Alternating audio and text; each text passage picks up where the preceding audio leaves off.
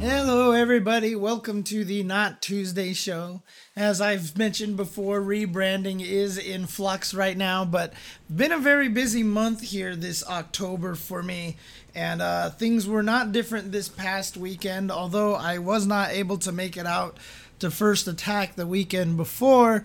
This past weekend, I was at the Classic Tetris World Championships, where we crowned a new champion in Eric ICX.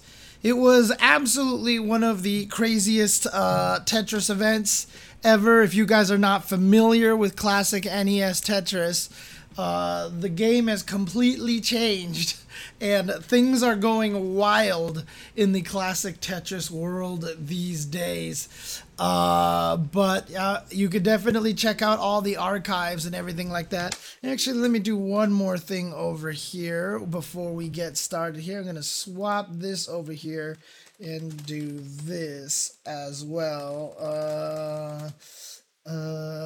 Sorry for the people listening at home. What was I at? There we go. There we go. That's what I want to do. FGC news first. But after the tournament finished at around like 6 o'clock, 7 o'clock on Sunday, there was a nice little after party for everybody, for all the Tetris people to go to. And then after that was done, my flight was at 7 in the morning. So I basically didn't sleep that night. So I didn't sleep between Sunday and Monday, came home, passed out on Monday, but I am still extremely, extremely tired and exhausted today. So I didn't really have a chance to prepare any sort of topics. So I figured every once in a while it might be fun just to try to do a Q&A stream. We used to do that, with Ultra David. Me and Ultra David every once in a while would just be like, let's just do a Q&A day, and hang out with the chat and talk with the chat and everything like that. So I'm going to try to do today. I've never tried it before with just myself, so I don't know if this is going to go well or if this is going to be extremely short if nobody has any questions. But I figured we'd go ahead and do that. But, of course, before we get started with that, let's do some FGC news here. Main thing that I saw recently was that a Mortal Kombat mobile game was announced. What is this thing called? It is called Mortal Kombat Onslaught, a brand new game coming out, and it is being developed by NetherRealm Studios. Now, I definitely saw some people concerned about this. They were like, oh no, is this what NetherRealms is going to be working on this whole entire time? This is the next Mortal Kombat game? And they're all freaking out. No, does that mean no Mortal Kombat 12 / Injustice 3? I mean, look, mostly the only thing I can really add to this is that you probably don't have to worry too much about that. My suspicion is that they're going to have two different groups working on this, because it just doesn't seem like it would be a smart idea to have NetherRealms focus purely on a mobile game and nothing else. Like, that's literally, if that was the case, that's Warner Brothers saying, we don't want money. And every company wants money. A Mortal Kombat 12 will print money. So I wouldn't worry about it if I were you guys, to be honest with you. Pretty sure that we are going to get a new big game announced, in that Mortal Kombat Onslaught, this mobile game, which I guess is going to have a story, going to be like a kind of like maybe a one-player game. Not sure. We don't really have all that many details. But again, I wouldn't really worry about it too much. Most likely they're going to have separate divisions. Right, they already have a separate mobile dev team. Exactly, they made a Mortal Kombat mobile game a long time ago. Injustice 2 was free on PS Plus this month. I just checked and it wasn't Injustice 2 anymore, so that might have already passed, unfortunately. But, yeah, that's true, Guts R. Guts R says, yeah, that would be a no-brainer. I believe what people are more concerned about is when the new game is coming out, because obviously, the Game Awards is usually when NRS has announced new things. We didn't get anything. We didn't get anything at the Game Awards. We didn't get anything at EVO. In fact, Ed Boon even tweeted out, like, don't expect anything at EVO. So it seems really weird for a lot of them. I mean, especially because Mortal Kombat 11, which was pretty successful, I'm pretty sure, financially speaking, kind of ended its dev cycle pretty quickly after like 2 years. They were like, okay, just letting you know, we're not working on this anymore. Then Multiversus was coming out, and people were like, oh, is this what they're working on? No, it's a different company, not NetherRealms working on it. So NetherRealms has just been extremely quiet. And I think I think Guts is right in the chat that that's probably what most people are concerned about. It's just how quiet NRS has been, right? So we just haven't had any, all the fans are like, trying to get some more information, coming out from anybody. So we'll see what happens with that. The other thing that happened this past weekend, still waiting for Street Fighter Duel.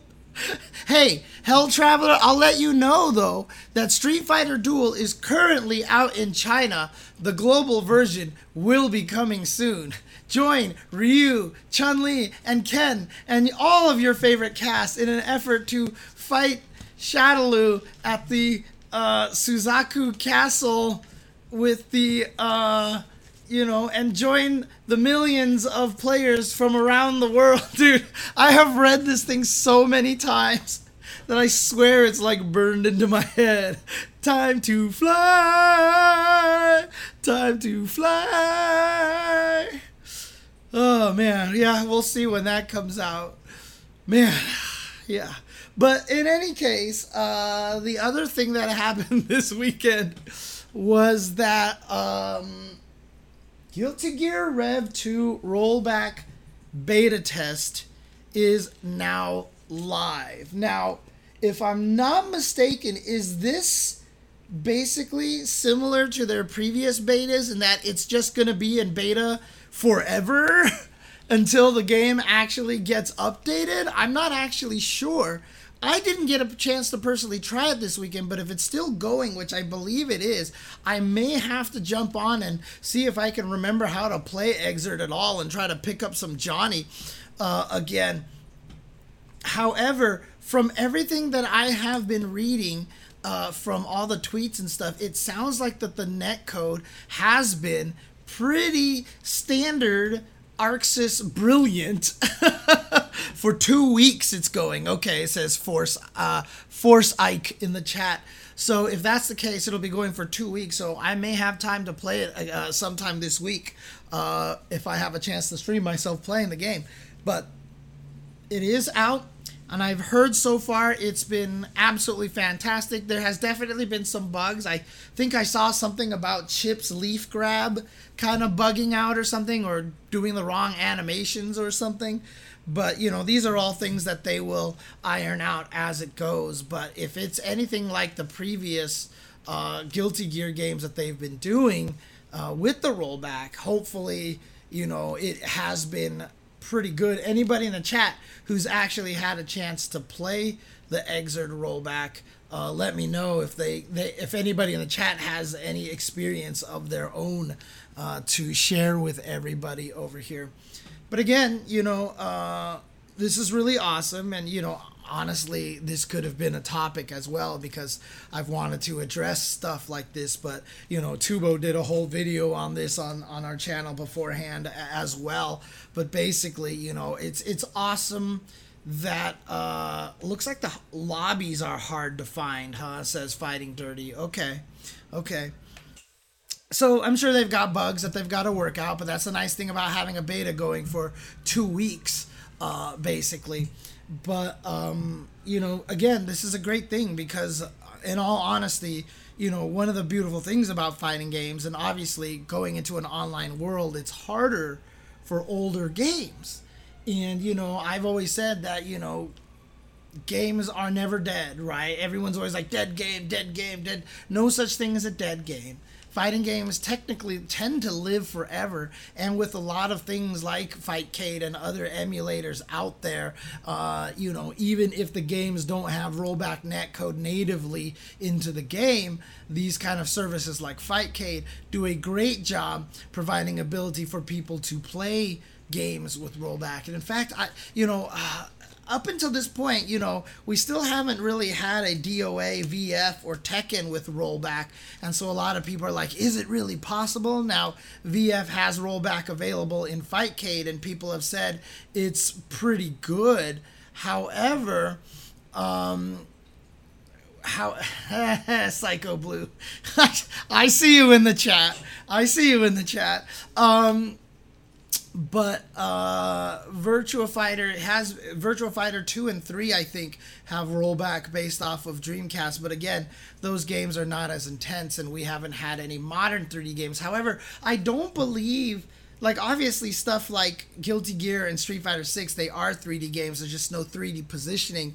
So I don't know if that actually makes it easier to program the rollback. Right, so VF4 has rollback and Naomi 2 is in Flycast. Right, exactly. But it's not perfect just yet. But again, is it harder to do than it is? You know what I should try to do?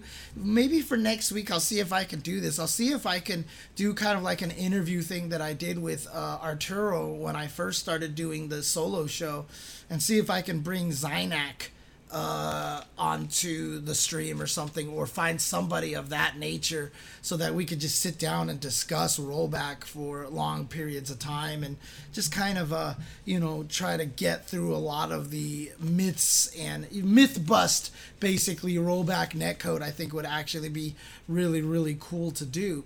Now, hey, what's up? Panama Fighters League in the chat. Wow, cheers from Panama. What's up, guys? How you guys doing? So, again, if you guys want to have the chance to try Exert, and it's great, right? So, if you are a person, for example, playing Strive, and all you hear are the veterans being like, Strive is too simple, you should go back and play Guilty Gear Exert, because that's the real Guilty Gear game, blah, blah, blah, blah. Go, feel free to go and try it now. It definitely has the rollback, and the rollback is what stopped me from playing the game a lot. Right, Harada mentioned that it's harder for Tekken because it's 3D, but I want to hear it from a developer's mouth. Let's just put it that way. I want to hear it from the developer as opposed to, because I'm sure Harada doesn't know all the technical stuff. But yeah, Guts, I actually wanted to mention that. Yeah, get destroyed by the legacy players in Exert, because get ready. Exert is a brutal game. Every time I watch it, I remember just how, in fact, there was a clip that just came out of Josh 360 basically destroying the entire opposing team in Marvel 2 and basically didn't let the other person play. Exert is a lot of like that. It's a lot like that, just so you guys know. Just so you guys know. There is definitely a lot of potential for you not to play at all. Dude, Hello Kitty plush I signed. Oh, you're doing the World Warrior this weekend. Oh, that's awesome. That's cool. Glad to hear that. But again, yeah, Strive is like that, where it's very one-playery, but here's the interesting thing is that Guilty Gear Exert can be more like that, I think, at lower levels, because the whole thing, one of the main things that has changed fighting games a lot. Maybe this can be a topic in and of itself, but one of the biggest changes in fighting games in the past few years, and really only just the past few years, since actually it's been a while now, but I feel like it was propagated largely by Street Fighter 4. So in this modern generation, the second, giant the streaming era of fighting games, one of the biggest changes in fighting games is that block stun and hit stun are different. What a lot of people don't realize is that in old games, block stun and hit stun generally were the exact same thing. So that if a move comboed on hit, it was a true block string, etc., etc. It was very rarely that the hit stun and block stun were different from each other. So when you play something like Guilty Gear Strive, there still is that factor, right? So when you're playing the game and you block something, now it's your turn. If you get hit, they can combo out of it, etc., etc. But in Guilty Gear Xrd, it's the same. Hit stun and block stun are the same unless you IB, right? Unless you insta-block. And if you insta-block, then you reduce 2 frames of block stun. If I'm not mistaken, I believe it's 2 frames. And certain things like Leo, for example, outside of Leo, most characters, at least as a beginner, you don't really have to learn to IB right away. But Leo kind of forces that on you because he's such an oppressive character. But again, if you don't IB at first, it's very difficult to get out of situations. Guilty Gear does have Xrd does have a lot more defensive options. Dead angles work better, for example. They have blitz and IBs, like I said, are there. But again, the game is brutal. The game is very, very difficult, especially with all the legacy players that are playing it. However, this is not meant to discourage you because, again, one of the nice things about those kind of games is that if you get really good at your character, you can also oppress opponents as well. It's been fun seeing Tekken 7 players try Tekken 6 and realize they can't wake up. Yeah, so Tekken 6, previous to Tekken 7, the game was far, far, far more Oki based. And it was easy to chase people down if you knew how they were going to get up and just basically reset them into a new combo and kind of vortex people to death. And, it is one of the things that I've often said why I think Tekken 7 got so much more popular and Street Fighter V actually kind of was a little less popular in that, people have often said back in the heyday of early Street Fighter V and, when Tekken 7 was the most popular game, people would often say, I enjoy Tekken 7 a lot more because I know why I lost. Whereas in Street Fighter V, I can't figure out why I lost. And really, that was a false statement. Nobody knows why you lose in Tekken 7, dude. Nobody knows why you lose in most fighting games. However, the thing about it is that in Tekken 7, getting up and getting back to neutral was easier. Street Fighter V, out of all the Street Fighter games, getting up, getting back to neutral was harder. It's the hardest it's ever been in Street Fighter V, especially early on. So really, what people mean by I feel like I know why I died, it just means that they were able to get back to neutral more often, and that feels better to them. Like, that actually feels like the game is more understandable. But, to be honest with you, you're probably not picking up on a bazillion of the subtle things that are happening in Tekken 7 neutral, and you just feel like stuff is happening because you're actually fighting in the neutral. Or then you end up fighting an Eddie or a Xiao Yu, and then you're like, how does neutral work against these characters? And then you get murdered. Right, like Kumatori says in the chat, less feeling like the game rolls you over.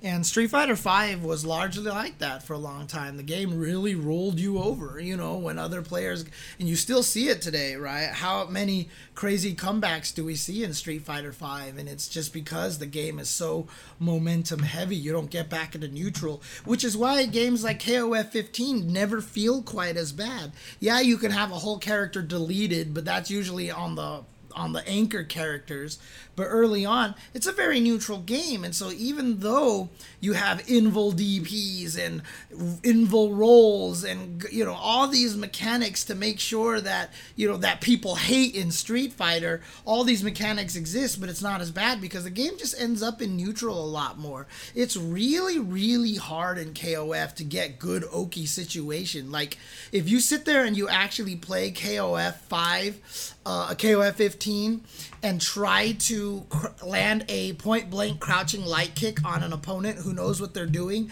you will find out that you can almost never land that on somebody. it's really, really hard to land a crouching light kick while next to an opponent in KOF 15 because of the invul rolls, invul DPs, wake ups, rolling wake ups, etc., etc. And so you do return to neutral a lot more. Street Fighter V is just a game that doesn't have that. Will Street Fighter 6 be the most neutral game ever? Not really. There is definitely some neutral aspects to it because things push back a little bit more. But there's definitely going to be some dangerous mix-ups. Now, again, we don't know enough about the game. Parries are going to change a lot of things, and I don't know a lot of people have actually, explored that enough. So, I don't think... Again, like, people... Even if you talk about Super Turbo, people are like, oh my god, Super Turbo is the game all about fundamentals. And as a Super Turbo fan and as a player who loves Super Turbo and that's his favorite fighting game, what? What? You're gonna tell me this game is about fundamentals? Really? Really? Not really. Just play Claw a few times and you'll see what kind of fundamentals exist in that game. But again, people always talk about this neutral, oh my god, neutral is the fundamentals, a fighting game is the best if it's, mostly neutral, blah, blah, blah, blah. I don't think that game exists. I think that fighting game is just a figment of people's imaginations. I don't really think the ultimate neutral fighting game exists, honestly. Every fighting game is about trying to be as dirty as possible. And yeah, ST is very super knowledge-based with matchups because things change between characters a lot. That's another thing that's changed is that a lot of old games, there was a lot of very character-specific stuff. If you watch Xrd, it's not going to be like Strive. Most of the time, if you land a combo on a character in Strive, that combo works on everybody. In Xrd, it's not nearly as much the case. Guilty Gear has always been very kind of dodgy when it comes to doing combos on most characters. In fact, one of the reasons why I had trouble getting good at XX and could never get my Johnny to that level was because one hit in Senga was really important to Johnny in Guilty Gear XX. And you had to use a different combo for every single character that you fought. And you had to use a different combo for really picky timings, and I just didn't want to practice them all and memorize all the different ones, to be honest with you. So I just never bothered. Romano Cheese, save that question for once I get to the Q&A, and I will definitely answer that. So, to be honest with you, Psycho Blue, Street Fighter Cross Tekken might be one of the most honestly neutral based games there is. Every single button leads to a combo. That is honestly one of the reasons why Psycho Blue, legit one of the reasons why I dislike the game so much, is because all the buttons kind of led to the same thing, and I hated that a lot. But the other thing too, though, is that I also think it's one of the reasons why Street Fighter Cross Tekken is also one of the most boring games to watch for people, for viewers who don't know the game. It's a very, very fun game, I think, to play if that's the kind of thing that you want, right? But if you actually watch it and don't know much, there was definitely not 83k views at ECT for that game. For Street Fighter Cross Tekken, there's no way, unless it came from something else, or are you just saying that on YouTube 83Ks? Are you saying on YouTube? I thought you meant on Twitch. Okay. I thought you meant on Twitch. But Art's channel is a powerful channel, right? So you're gonna get a lot of curiosity on that. And in fact, recently I actually went back to watch like a combo breaker tournament for Street Fighter Cross Tekken because I was like, maybe it's different now. Maybe, yeah, it was CB 2019. I went to watch back and I was like, maybe it's different now. Maybe Street Fighter Cross Tekken isn't the same game that I remembered. And I went and I watched Street Fighter Cross Tekken at Combo Breaker 2019 and I fell asleep while watching it. I really did. I don't know. Like the game just literally does nothing for me. I can't figure that out anymore. I can't figure out that game. Like I watch it and I seriously just cannot find anything about it, about that game that interests me. I can't explain it. Like people are always like, the combos are so, dude, I think the combos are so boring in that game.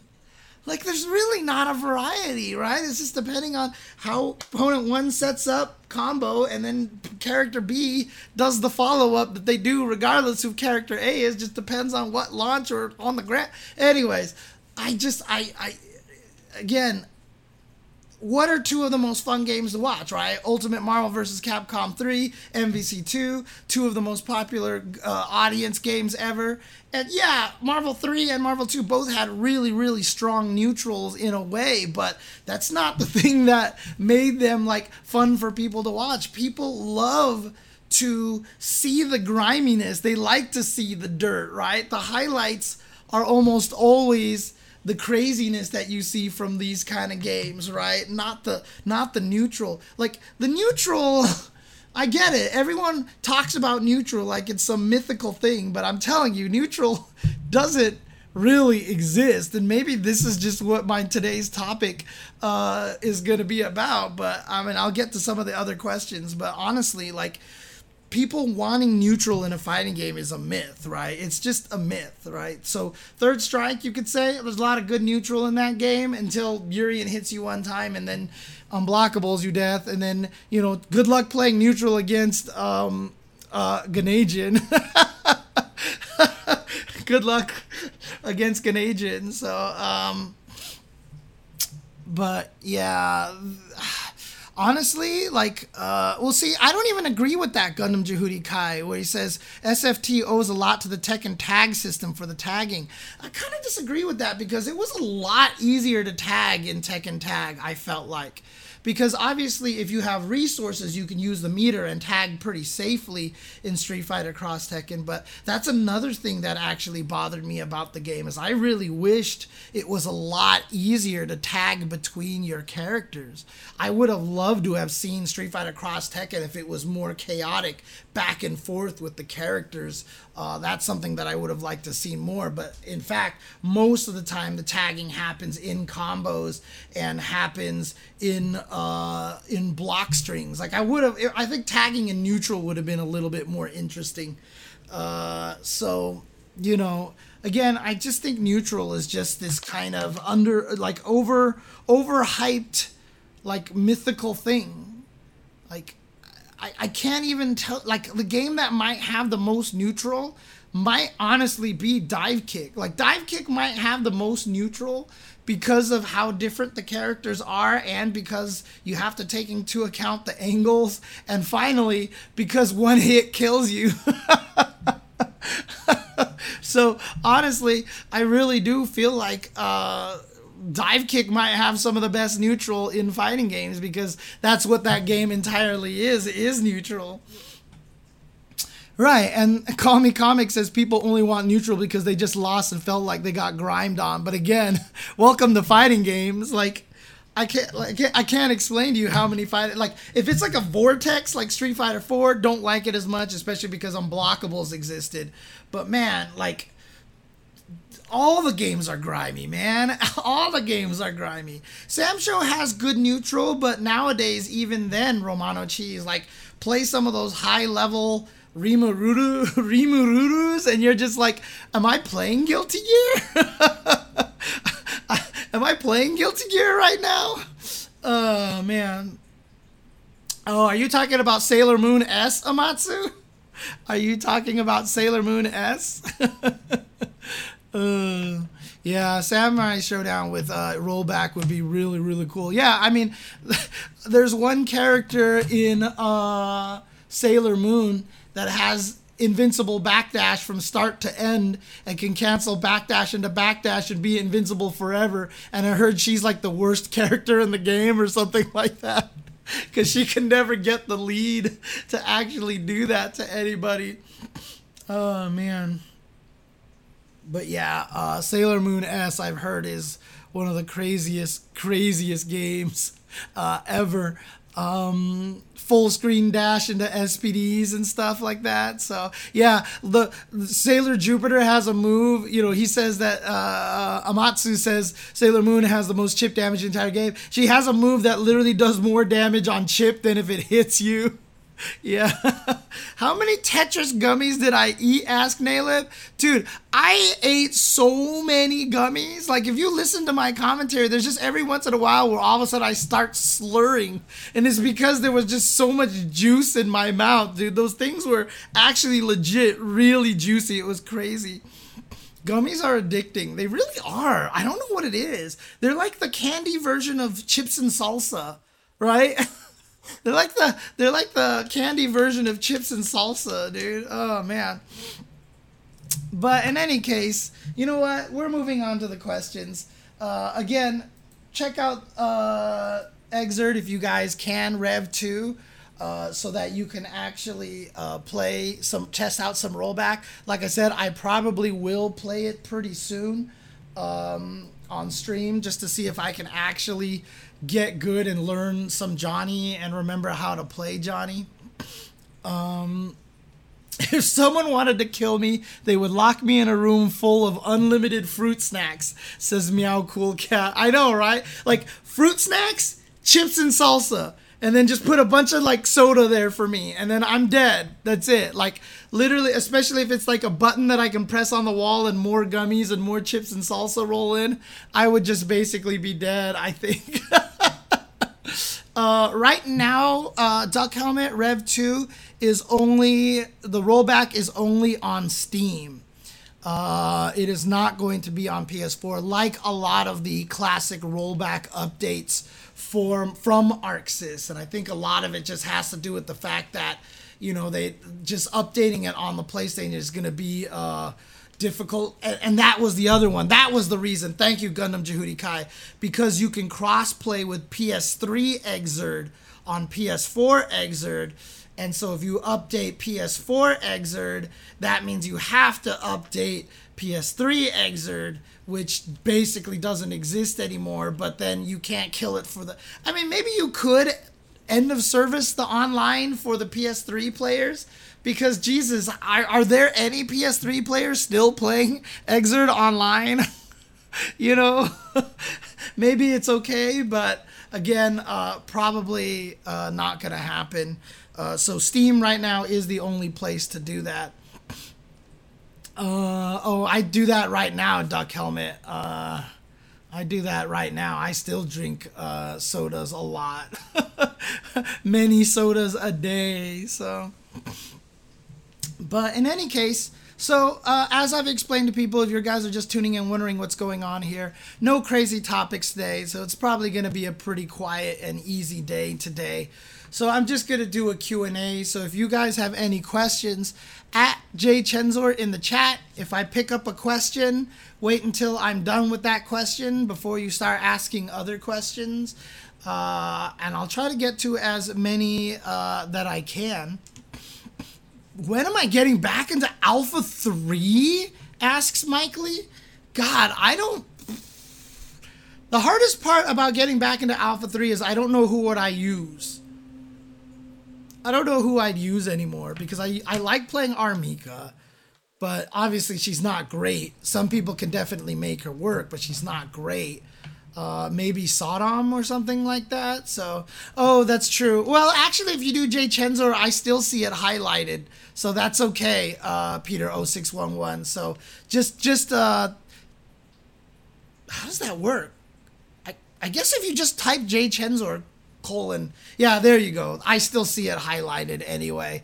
Psycho Damo, Soul Calibur 6 is not getting any new DLC. That's not going to happen. So, Most memorable Evo moment for me.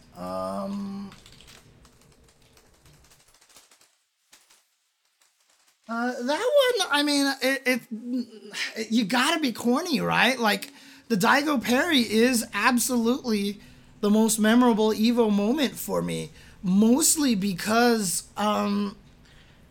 it's just, it was so like I told people, during that period of time, the goal for a lot of us old people were trying to get, we were thinking about hoping fighting games could get to the point where they would be in stadiums and have big crowds and stuff, but we never really believed in it at that time. I was like, fighting games could get there, but I'll probably be old and dead by the time it does, but when the Daigo parry happened, it was honestly like the first moment in my brain that was like, holy shit, this could be a thing. And we didn't have any illusions of esports or where there wasn't even an MLG or whatnot. Like, we didn't have any of the infrastructure. There was no streaming and any of these things like that. So the fact that that video happened and then went so viral as probably the most viewed esports video of all time. And again, people are going to try to, compare it to like some of the, that ain't Falco, kind of things like that from Smash. But remember, the parry moment happened when we didn't have YouTube and people were downloading all of that stuff. And so we don't have the numbers for Evo Moment 37, but that thing got downloaded by everybody. It was one of the most virally downloaded videos of all time because, again, you could read the passion, you could feel the passion, and it really, really set, like I said, the bar for me. Like, as soon as I saw it and the room was rumbling, my first thought wasn't, wow, Daigo was ridiculous. Like, my first thought was like, holy shit, this could happen. This could happen, like, honestly, that was like one of the greatest moments for me.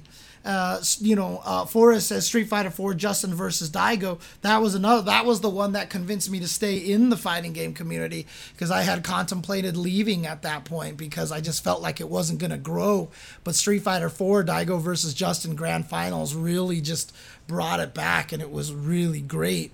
Prowler PX asks, what are the other 36 Evo moments? Tragic, who made the Evo 37 moment video, just made up a number. And it would be the idea to make you think, like, make it feel like this happens all the time. So he just chose 37. And that's basically where the number came from. And it's actually kind of great. Oh, yeah. You can see Justin is just like going, yeah, trying to smack the controllers to get Daigo to miss the parry timing. But Daigo did not get affected at all. So that's that situation. So Romano Cheese asks, did I ever take any of the Versus games seriously? Now, if you're talking about like X-Men versus Street Fighter, Marvel versus Capcom, etc., no. The answer is no.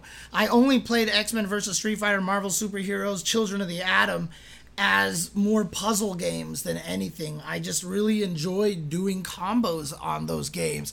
That was kind of where I was. It was just fun for me to try to find combos and try to just break the system as much as possible. Those games are kusoge games. You can play them at a competitive level, but they're not like, gonna be tournament worthy kind of games in that way.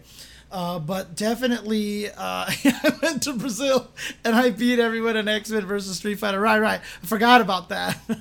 But if you're also including games like CVS and CVS2, I definitely took CVS and CVS2 very seriously.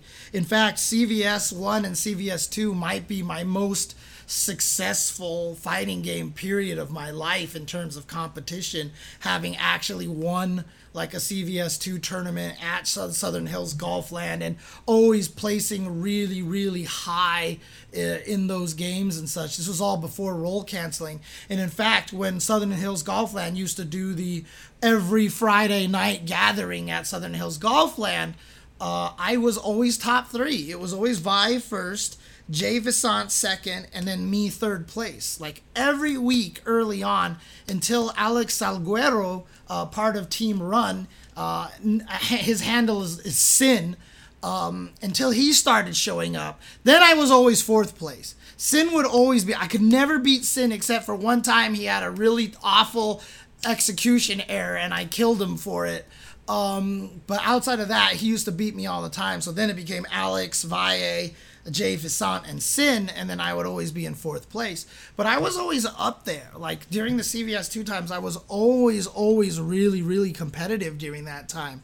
So if you're counting that as part of the versus game series, which I don't, because CVS and CVS 2 are nothing like the versus games being the Marvel games, Tatsunoko versus Capcom included, etc., etc. So in terms of just Marvel games and crossover games, I've never really taken any of them seriously, outside of just for funsies doing combos. And then CVS 1 and CVS 2, I definitely took very, very, very seriously. If EO made it out into the arcade, it wouldn't have changed anything because EO probably wasn't as good. Because don't forget, when roll canceling came out for Sin isn't my demon. No. I have plenty of demons, and Sin was one that was hard to fight, but I would never consider him a demon or anything like that. But shoot, what was I just saying? Oh, EO. Again, roll canceling, which EO took out, actually hurt the game, right? Right, yeah. Roll canceling saved CVS 2, and EO took out roll canceling because prior to roll canceling, you couldn't beat Sagat and you couldn't beat Blanca, who crouch fierced you to death. But now, like the EX green hand that everybody wanted, giving everybody a horizontal dragon punch that for many characters was safe on block, allowed them to fight against, those characters. So the tiers compressed a lot because it really equalized the power of a lot of characters, and allowed players to also get good at K Groove and stuff, which didn't have roll canceling. But the K Groove was your, I'm not good at roll canceling, but K Groove is really, really good, so that let them compete with the roll canceling. But it really did open up the game a lot. And so EO being in the arcade would have been like the Third Strike Upper or whatever it was called.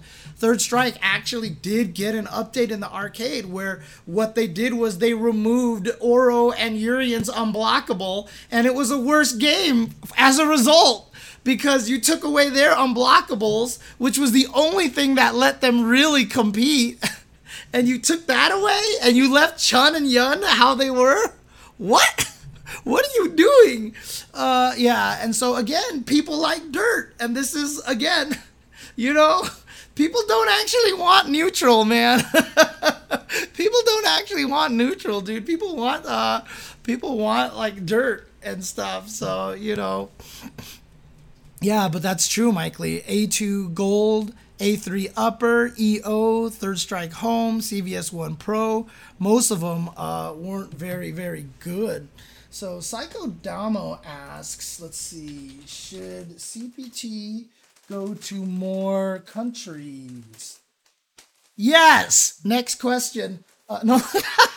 No, yes, absolutely. And I'm really glad that they've started including some African regions, but we need to cover more of Africa, and that's going to grow as time goes on. And obviously with Street Fighter 6 with better netcode, it's going to be able to grow a lot better.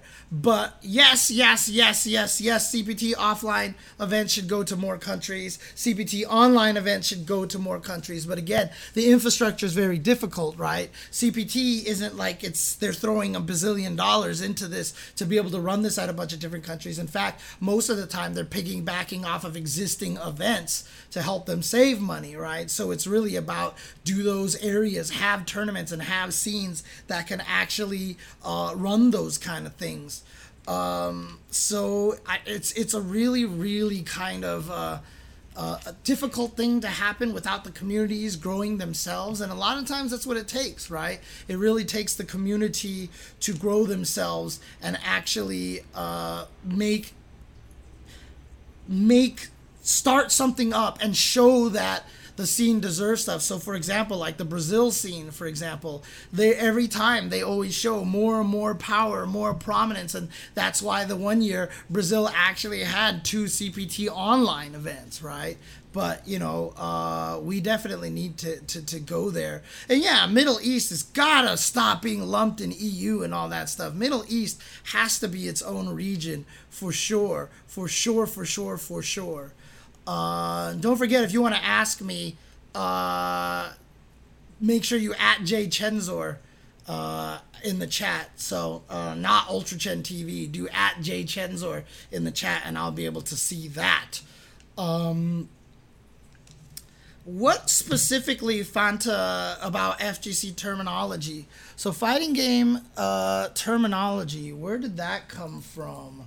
Where did FGC terminology come from? It's just usually what stuck, Fanta. It's just what stuck, to be honest with you. Things just catch on when you're not necessarily want them to, or you have people like me who try to coin terms all the time and get the terminology in there. Like I said, trip guard, launcher, these are terms that I've made up. Flying screen, that was a James Chen term. It just depends. But things like buffering and meaties, it's just something that got popular. Like for us, flash kick was razor kick. Like my circle always called it razor kick. But, when things got bigger, it became flash kick, and it's just been flash kick from that point forward. Liquid Snake asked me, what are my thoughts on infiltration right now? Again, I don't want to get into it too much, to be honest with you, because it's just one of those topics that you're just inviting problems, but like I said, it's a tricky topic, and probably not a good one to put into a Q&A. So I'm just gonna go ahead and move past that one for now. Tagman Inc. asked, was a Jay Chenzor indie game dev arc? As soon as I actually decide to sit down and study how to make games with Unreal or Unity, I could probably start that. Like I said, you can ask me anything. I can answer it however I want to.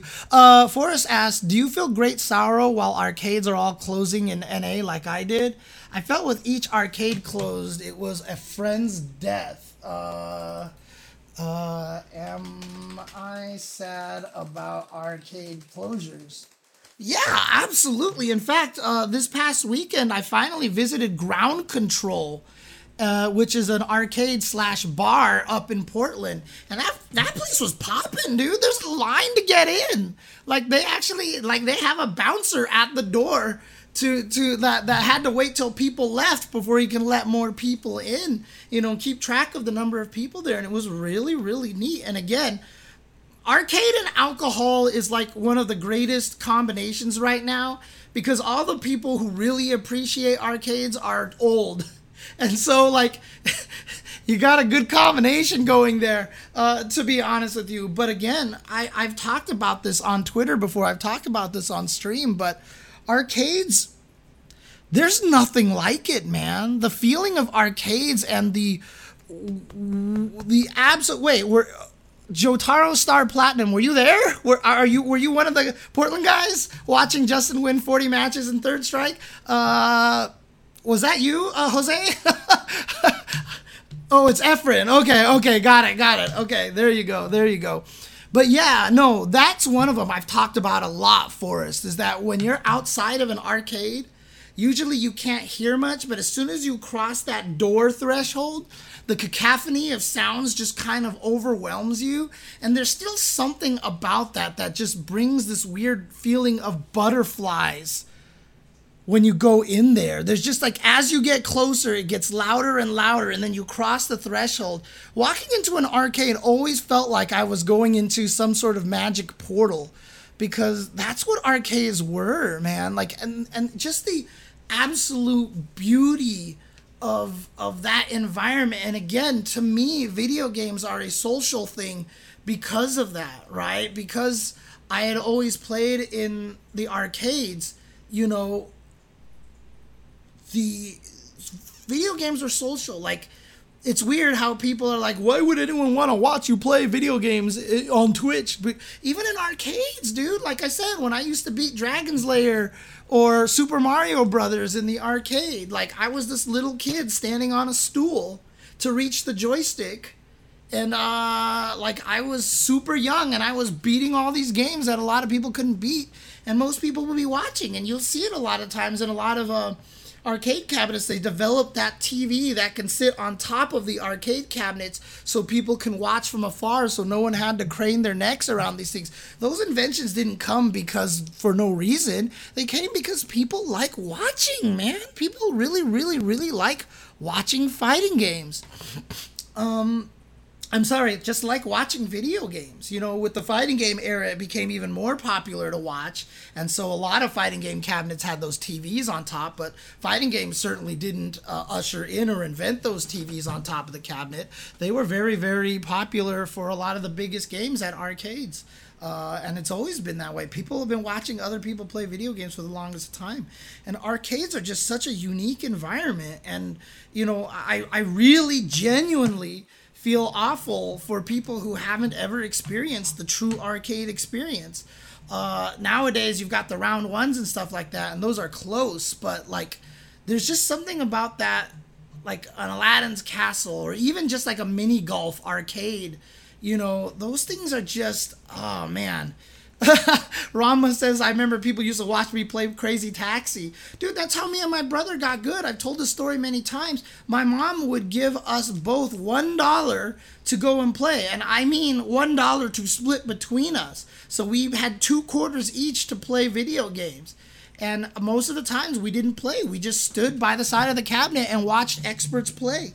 And the experts would always find it funny. They thought we were adorable, and they would give us advice. We would ask questions, and they would give us tips. And then when we did finally play, we knew a lot of the tricks, and we were very good already. Do not talk to me about Crazy Climber, Exilian. I was never good at Crazy Climber a long time ago. My recent obsession with that game is very recent, okay? But that's because as a kid, that game was always intimidating and never made any sense to me. And now as I'm older, I actually can play the game.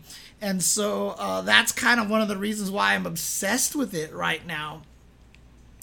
Right, so Tiny Tech says, even as an introvert, I could never remember being bored or low on energy in the arcade. And that's one of the things about it. It's literally electric inside, you know what I mean? And as an introvert, it still let you be that way. Because even if you were playing the game and everyone was watching you, as an introvert, that's perfect. Introvert doesn't mean you hate being around people or you don't like to be in social situations. Introvert basically means that you have trouble interacting with people.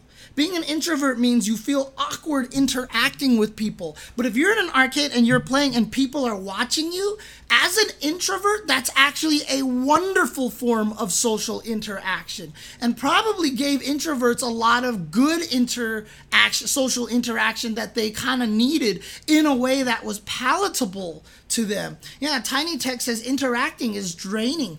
I've said this many times. A lot of times when I'm hanging out in post-FGC events and stuff like that, there is a point where you will see me shut down all of a sudden. Like, I'll be talking at the dinner and everyone's talking, then all of a sudden I'm just on my phone, and then everybody is just like talking, and I just like kind of zone myself out of everything. And the reason why is because as when people are like, hey James, are you all right? I basically say to them that my introvert battery needs to be recharged, or my introvert level is full and I need to empty it out by finding some time by myself and stuff like that. So that's why arcades were great for introverts. Yeah, big for Lil. So, for example, Yipes is an introvert. He's the loudest guy in the room, but after he does his comms, you can see him run off and go and do his own thing. I talked to Yipes about that. I talked to him and he was like, oh, 100% I'm an introvert. And, for me, I'm like, what? That's so weird. But, I'm sure a lot of people think the same thing about me, right? You see me at events, I'm like, yeah, oh my God, exciting. And I'm talking to everybody at events because I'm trying to be friendly. But, honestly, I am super, super introverted. Always been an introvert. See, even Liquid Snake says never thought that I would be an introvert. I didn't take the test recently, but I was definitely an I when I did take the test. But I've always been that way. I always prefer being by myself, but I'm great at being around people. But like I said, I just run out of batteries at some point in time, and I can't do it. I just can't do it. Right? So Mike Lee says, but in the arcade, I'm interacting and being social, but not talking to people.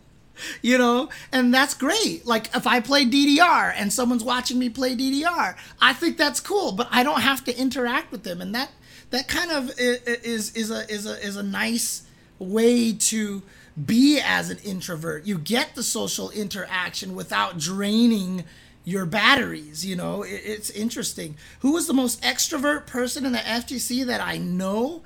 I mean, I want to say Tasty Steve, but even Tasty Steve, I know will get those introvert moments, right? But again, he is an extrovert. L.I. Joe maybe, but see, again, a lot of these people do, I know, like their quiet personal time, to be honest with you. It's really interesting.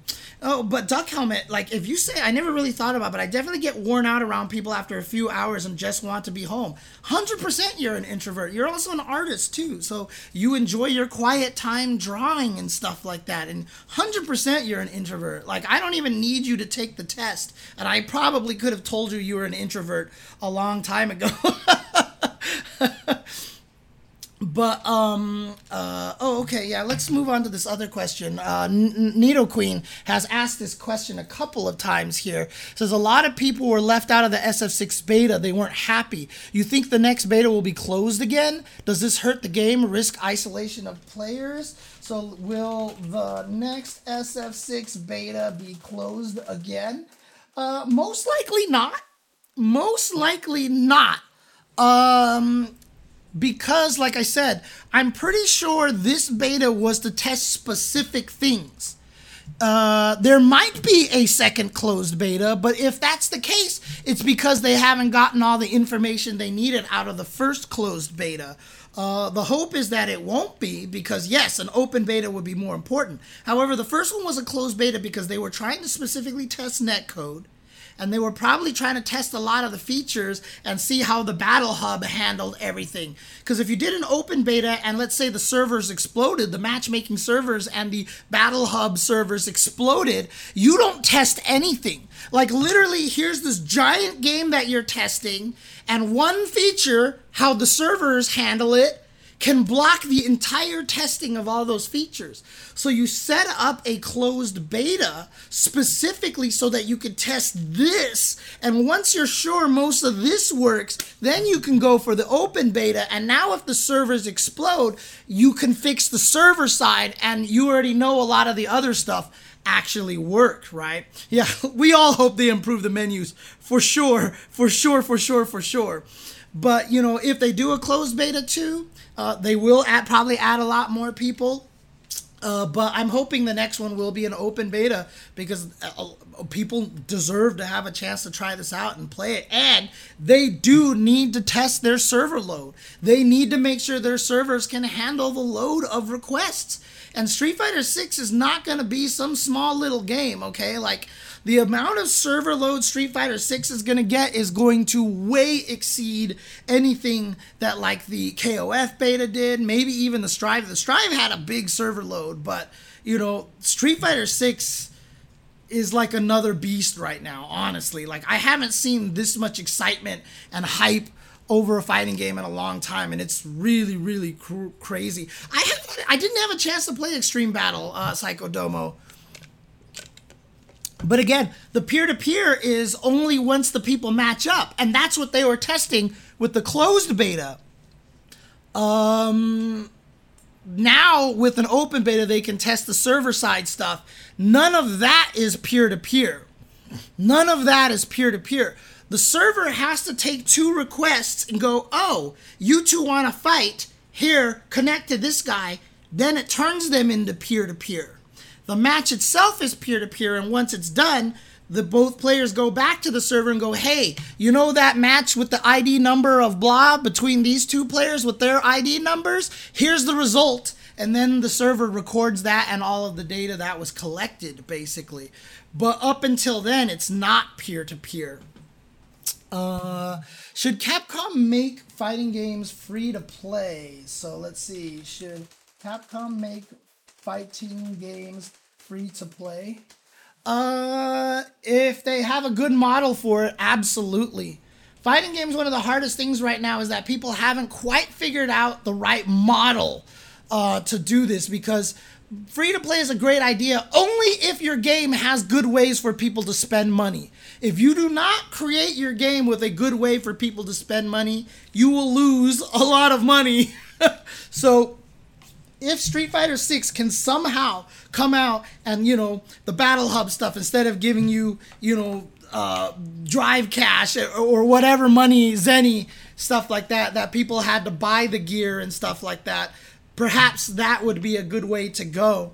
But right now it doesn't look like it's going that direction, but it definitely has the potential to go that direction in the future. But again, you have to be smart enough to create the right model. It's not just about making a game free to play and just deciding whether to do that or not.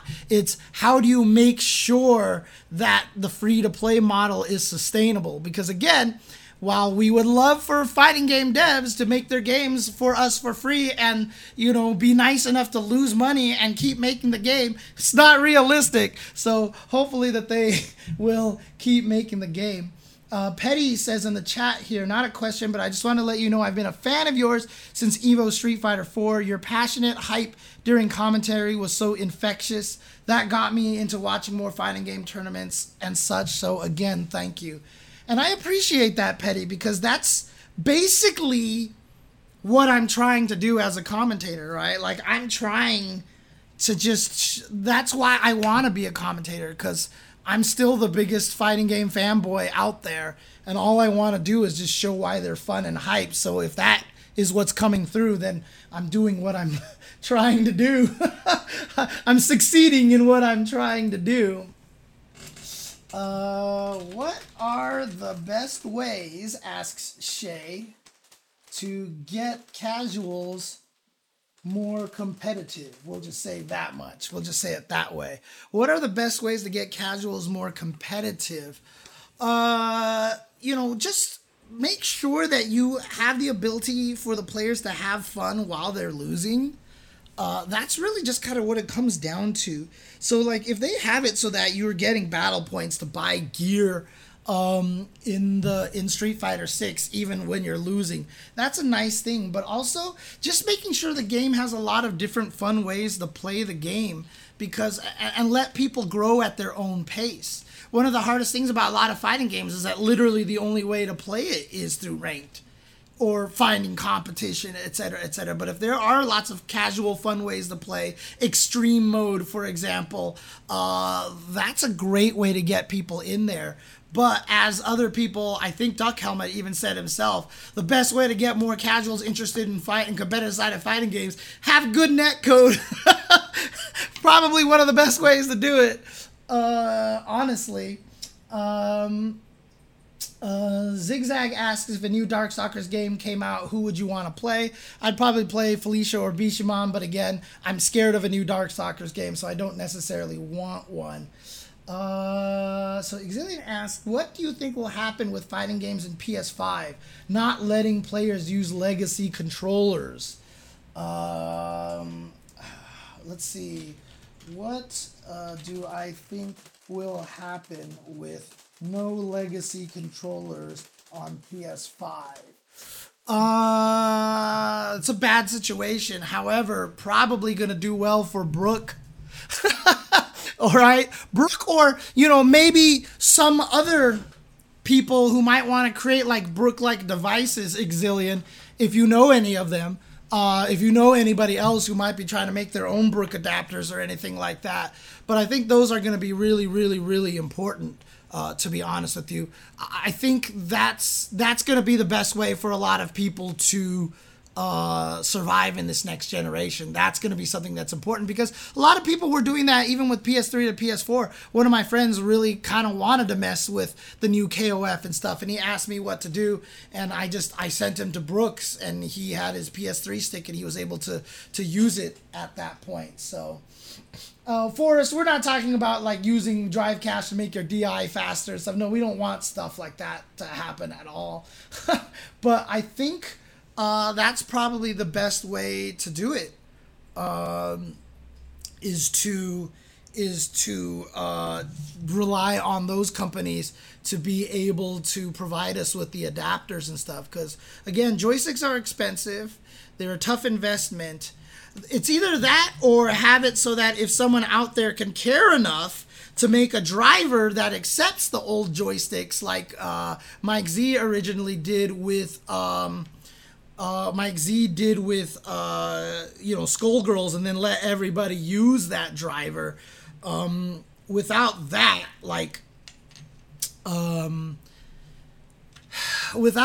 then Brook adapters are the only way to go, honestly. Tree Fox asks me, what fighting game collection do I want to see next? All right. So there's two ways to answer this question, Tree Fox. There's two ways to answer this question. There's the pipe dream, and then there's the reality answer. Those are the two answers that we have here. The pipe dream answer is the Capcom Marvel collection, right? The dream is Children of the Atom, Marvel Superheroes, X-Men vs. Street Fighter, Marvel vs. Street Fighter, Marvel vs. Capcom 1, and Marvel vs. Capcom 2.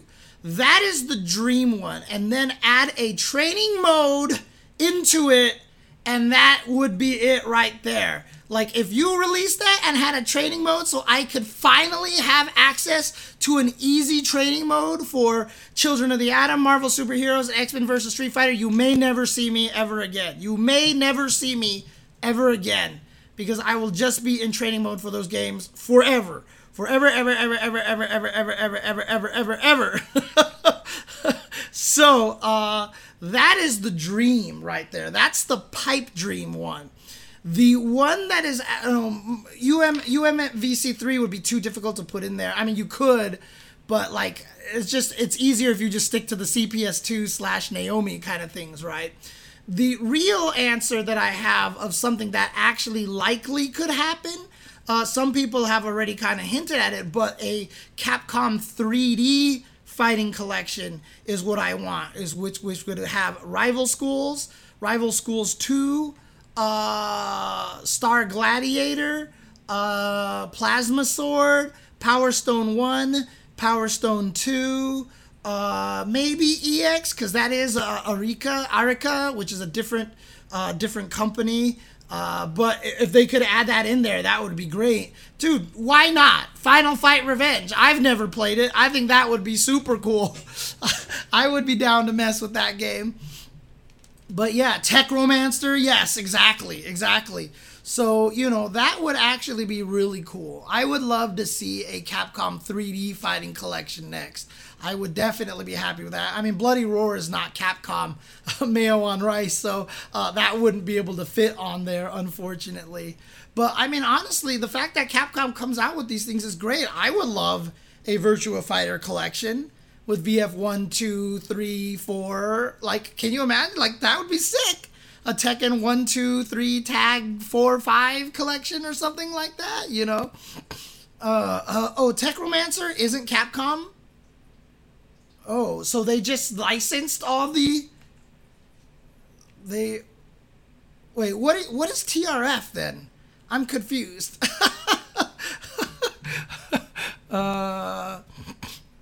A Techromancer is the Rumblefish. The Rumblefish. Okay. Okay. Oh yeah. Someone mentioned Rumblefish up there. I missed that. So, I mean, look how popular a lot of these old games end up on Fightcade. All right, if you actually made an official one with like matchmaking and stuff, I mean, Fightcade is easy to set up, easy as hell to set up right now. They've made it so easy to set up, so not hard to do, but something to consider. A lot of good questions here. Let me make sure I get to some of these. Let me ask this one. Well, I'll just answer this one quickly. Is there a way Capcom could run a closed beta while still making the offline content available for anyone who doesn't get in so that I can lab Kimberly? No, because there's no reason for them to do that. They're just giving away a game at that point. Betas, the whole point is the stress test things. Okay, Imbecile asks, honest opinion on 3S parry and characters. So again, I watched an FCCC translated clip of Daigo, and he said his first impression of Street Fighter 3 was it was a game where you just do mix-ups, and it almost seems like a pseudo 3D game at times. So again, people, I'm famously not one of the people who's all up on Street Fighter Third Strike, as a lot of other people are. I'm famous for saying that I really don't like the characters of Third Strike. Because they're all just weirdos and freaks, and I'm less of a fan of having like weirdos and freaks, like the Necros and 12s and Q and like Oro and like what the hell is even happening over here?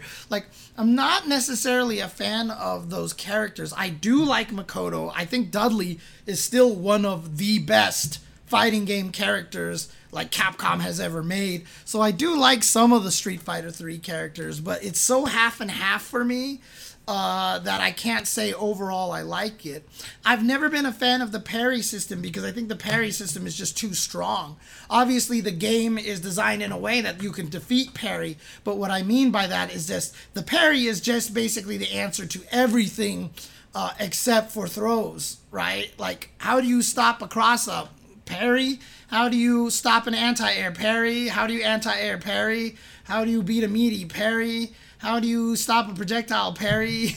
Like, that's what I don't like about it. And I don't think the risk reward was as good as it should have been. Like, I really think parry should be more like Gil's parry in Street Fighter V, that there's a window afterwards that can be punished. However, including, for example, this weekend, watching Justin Wong beat up on these people for 40 games in a row, and dude, some guy could have played Justin forever. If I didn't was like, I need to go home because I need to commentate early tomorrow, that guy probably would have played Justin until ground control actually closed, right? Yeah, how do you avoid chip death? Parry. Everything is parry, right? But here's the thing though, there's something about parry, despite the fact that it is very difficult to time, and it's a very weird, esoteric, kind of like vague, not really clearly defined mechanic that everybody freaking loves. And this guy who was getting murdered by Justin basically was trying to parry everything, and every time he parried anything, you could tell he felt like I parried Justin Wong. Like, even though he like won 2 rounds out of like 30 games, like getting one parry is such a euphoric, such a high, and then if you get the punish off of it, it's one of the greatest feelings ever. Parry is one of the most brilliant mechanics for onboarding players, honestly, because people love it. Dude, they love it. People want to parry all day because it's placed out as this very difficult thing to do, right? Like, when you think about parry, the first thing you think is parries are hard. You have to predict, you have to know, and all. Like, it's presented as this way that it's super hard, but then when you get it, you feel like a god, and so like, parry honestly is one of the smartest mechanics in the game. I mean, is it the FGC equivalent of heroin? Maybe. Like, it really is something that onboards players really, really well. And casuals, I mean, like, my two best friends who would play each other in fighting games, like, they played Street Fighter 3 at the mini golf, and all they would do is just try to do is, like, parry, necro, electricity. Like, they would just intentionally be like, all right, just do the electricity. Parry, parry, parry, parry, parry, parry, parry, parry, parry, parry. You know, like, that's what basically they wanted to do. And there's just something about that, despite the fact that the window is like 13 frames or whatever for parries, or 11 frames, I don't remember exactly. But there's something about it that's just so addicting. And even as something that's difficult, the difficulty lies that comes in from the opposing player. And you know how a lot of people say the reason why fighting games, 10 frames, a lot of people say the reason why fighting games are hard is because when you play a team game, you can always blame your teammate. Well, parries always give you an excuse. They always give you, I totally parried that. I saw that. I totally parried that. Like, parry is like euphoria, a great excuse, etc., etc. Like, parries are like perfect. A perfect mechanic for a lot of that, dude. So it's such a great way to get people to play, and you see it to this day. And now that Third Strike, on top of everything, has this reputation of legendary status. That's why it's so popular at old school arcade get-togethers, etc., etc. And Razalicious adds, it's not that hard to understand. Parrying in fighting games is psychologically positive. Feeling like you've correctly predicted an opponent's move and potentially gaining a critical advantage is a very powerful and seductive feeling. Right, CVS2 parry isn't as good because the window is significantly smaller in CVS2. And so it's harder to parry in that game. So they found this really nice little center, like this middle ground between making it difficult and not brain dead. And the funny thing is, like, look, every one of us has done it. Like, accidentally parried something and then did this sick combo afterwards because you were just going to walk forward, and you look like a god, and you will never, ever, ever admit that you did not mean to parry because that shit just feels too good. It just feels too good. It's just so good. SF4 Focus isn't a parry because you can hold it, right? There's something about the fact that you know it's a small window, like 1/6 of a second, that makes it so that it's like really, really appealing. The problem with Focus is that you focus, you're stuck, and then you can cancel out of it. So the risks really aren't as there, you know, to be honest with you. And so, yeah, again, parries, like, I don't personally like parries, but I think parries one of the best mechanics ever. And in fact, I had said before we knew anything about Street Fighter 6, if I was going to make Street Fighter 6, I would have brought back parries. Even though I don't like parries, I would have brought it back because I thought it would have been a good time. Every 3 Street Fighter games, make it the parry game again. You know, I think that would be kind of neat. They did put in perfect parries into Street Fighter 6, but again, that's 2-frame window, which is a far cry from a 10-frame window. So very, very different. So again, you know, even though I personally don't like parries as a mechanic, but again, it's not that I hate parries. It's just I don't like the way, in particular, they're implemented in Third Strike. If there was more of a, even like Yatagarasu, which is largely based off of Third Strike, even if, you know, they turn parry into a button, like, that's a little different too, because now you can't accidentally parry. Right? That's why Yatagarasu put parry buttons in the game, because the parries then have to be intentional. And not only that, but as soon as you press the button, then you're locked out of being able to parry again for a certain amount of frames. They were able to tweak it that way. So even if there was a parry button, like Yatagarasu did, would be better, you know, or like I said, make everybody's like gills so that you try to parry, but then you have a whiff, etc., etc. And yeah, and again, when you look at the tier list for Street Fighter Third Strike, even the best players will tell you this. Like your tier placement is largely dependent on how well you can blow up parries, right? Chun, her Kara throw mixed with the crouching medium kick threat was so high that she blew up parries. Yun, Ganejin blew up parries, right? Having unblockables, fought parries really nicely to have. Dudley with the overhead low mix up. Makoto with the command throw mix up. Having the ability to defeat parries was important. One of the reasons why 12 is so bad is because he has no easy hit confirmable way to do a middle attack into super. He could do low confirm into super, but not a middle one, so he couldn't really blow up your parries very well. And so the tier list is almost entirely based on how well you can blow up parries, and parries were so dominant that just meant wherever you were on the tier list, you were worse than the characters who could beat up parries better than you, because technically parries on defense make everybody kind of the same character. So, if you're at a certain point on the list, you lost to everyone above you and beat everyone below you. That's the kind of thing, right? Yeah, yes, Imbecile, he has the standing medium kick jump cancel into the air super. Or even ground super, but again, very difficult to hit confirm. Very, very difficult to hit confirm if I'm not mistaken in any case. Dudley, like I said, is like one of my all-time favorite fighting game characters in Street Fighter history. Like, in terms of Street Fighter, Dudley is one of my favorite characters of all time. But yeah, that's the thing about parries being too strong, right? And again, Third Strike put everything into including the kitchen sink on how to beat parries, right? With universal overheads and certain moves that would clearly be too cheap in any other game, but it makes sense that it works that way. So in Third Strike,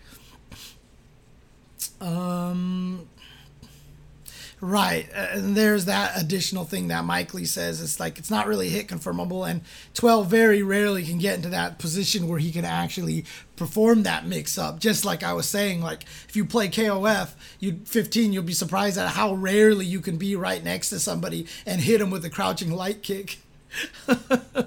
Oh, man.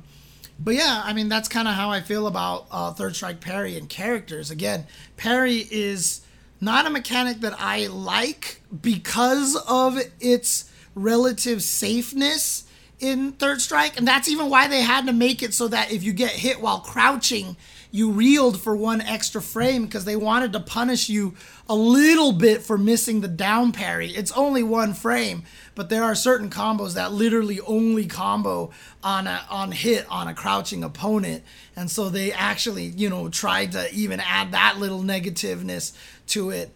But again, if they implement it a little differently, I enjoy parries, but it is also, and it does more damage, according to Imbecile. Yes, I remember that now. Yeah, you take more damage while crouching. But like I said, it's one of the best onboarding mechanics, because for some reason, it is one of the most intuitive mechanics to try to, at last second, walk into something. I don't know why, but there has not been like a single person that I've ever seen go, hey, this is how you parry, and they're like, this is too hard, I can't do this. Like, everybody I know was like, I want to try. Like, everybody wants to parry. Everybody wants to parry, dude. My girl wants to parry all the time, parry all the time. Everyone wants to parry. Honestly, this is how it works. And there's something euphoric, and the endorphins that you get from it are so, so powerful. Oh, man. So Tree Fox asks, what character archetypes do I gravitate towards? And which do I have most issues with? I gravitate towards a lot of things. I like active characters. I like characters that are always doing something. Rushdown characters, and even though it seems like they don't, but grapplers are always thinking the entire time on how to try to get in on the opponent. but I do like those, and I like zoners for the same reason, because they're the ones that try to, that you're thinking all the time, and you have to really try to outguess your opponents. I have trouble with characters that bore me. Honestly, there's characters that really bore me. That's why I left Cammy in Street Fighter V. I'm not thinking when I play her. There's nothing to think. Like, what is there to think? Just keep hitting buttons and pressure. Low strong, stand strong, dive kick. Like, I don't enjoy Cammy in that game. And so even though Lucia's bad, she's just got all these different mechanics and combo routes. And, her playing style is very interesting and unique and very spacing dependent. And so it's something that I like to play. I like playing characters who have who have to focus on footsies. If you watch the way I play Cammy in ST, it's a very footsie-based way I play. It's why I like playing Zangief, because I like playing the Zangief footsies, to be honest with you. So, again, those are the kind of characters that I like. And yeah, even though zoning isn't footsies, but there's still something fun about trying to predict where people are going and trying to meet them there ahead of time. So it's not even really any particular archetypes that I enjoy more, but I just like characters that are doing stuff. The reason why I picked Johnny in Guilty Gear and wanted to keep playing him is because of the mist canceling. That's all that took. That's what attracted me to Johnny, is that I knew I could just sit there and mist cancel all day. And that's fun to me, and it's probably why I gravitated towards Guy and Maki and now Kimberly, because they do have a lot of the run game and stuff like that. And it's really fun for that reason. I mean, Fong honestly is a character that I might have liked Liquid Snake if I really wanted to put time into it, but he was always bad, and I was like, oh, I don't want to do that. And then I ended up playing Lucia, so joke's on me. Oh man, God. But I mean, Ino is another one, but she's just a little too good in in Exerd. I'm sorry, she's a little too good in Exerd. She's too good in Exerd. Oh God, it's such a pain to play against a good Ino when you're playing a fighting game. Play against Ino, especially in a game where throws are one frame and option selected with a heavy punch. And so anytime you try to burst out of her combos, she's just doing dashing heavy anyway.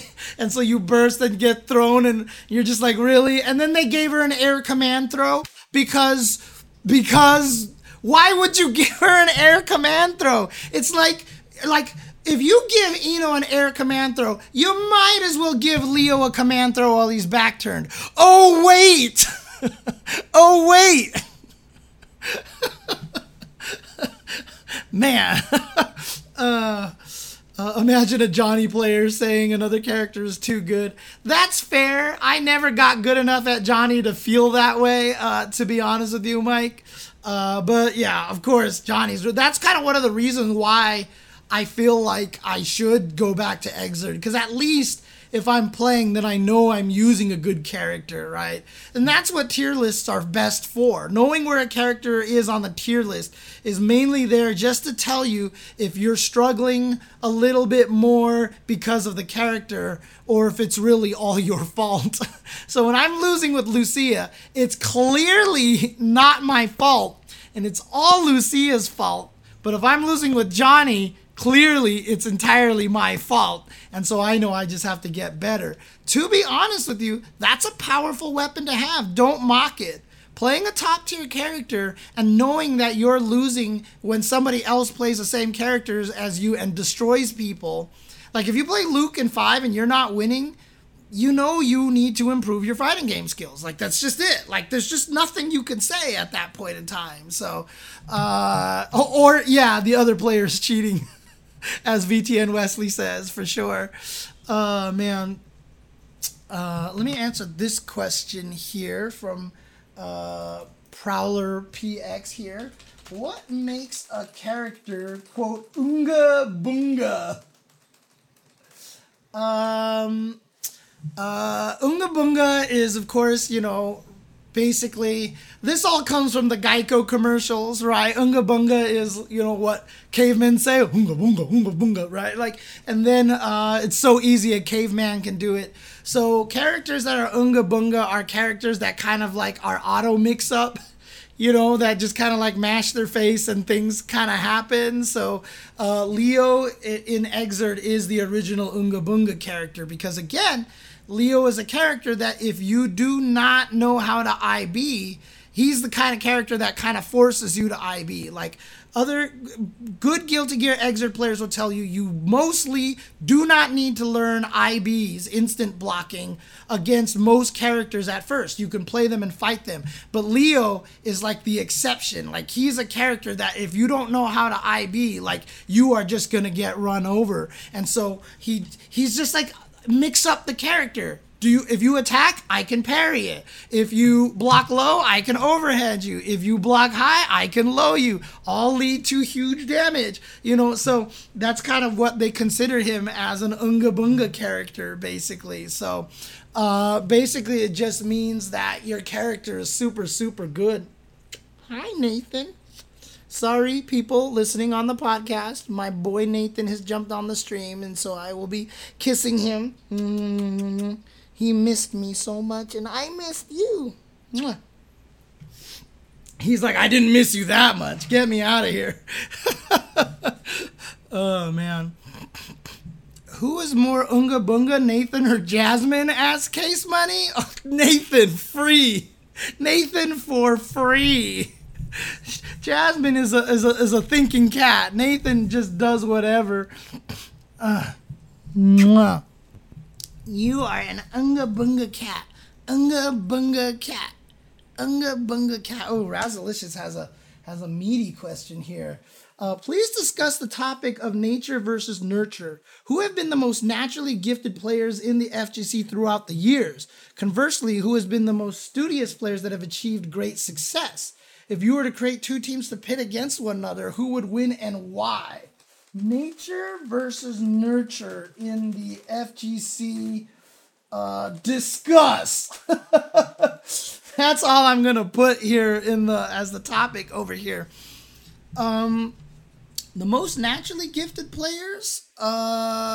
It's a really good question. Like we sit here and say, Xiaohai is a freak of nature. But he's been playing ever since he was a little kid. That's why he's named Xiaohai. Because Xiaohai in Chinese, Xiaohai, literally means child, kid. His nickname is the Kid. He was playing fighting games since he was really little, and he got really good at them, but he's definitely been putting in the time. Sonic Fox, Exilian actually puts into the chat as well. We don't even necessarily know that. Sonic Fox has an older brother in Quiggle who was one of the best DOA players and probably played with Sonic Fox when he was a little kid forever. And so Sonic Fox probably grew up when he was very young playing fighting games in the era in which you soak in information the most. And so, yeah, absolutely, Sonic Fox looks like a nature, but he could also be, Sonic Fox absolutely looks like a nature, but they could obviously be very much nurture as well. That's something that we'd have to talk to them about to figure out.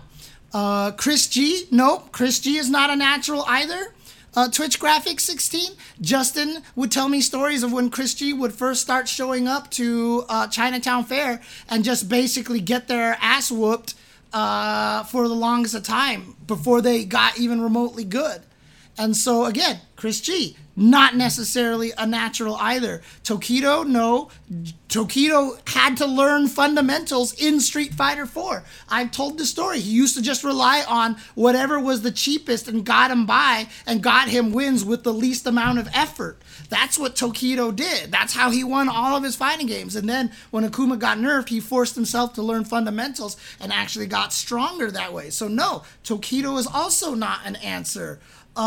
Justin, again, tells a story all the time. Would have to go to Chinatown Fair, play when nobody was there, go to the liquor store or wherever else, the comic book store, and play against the computer to learn all the combos and everything because he was really, really bad at first. So again, a lot of players are not necessarily nature as much as people think.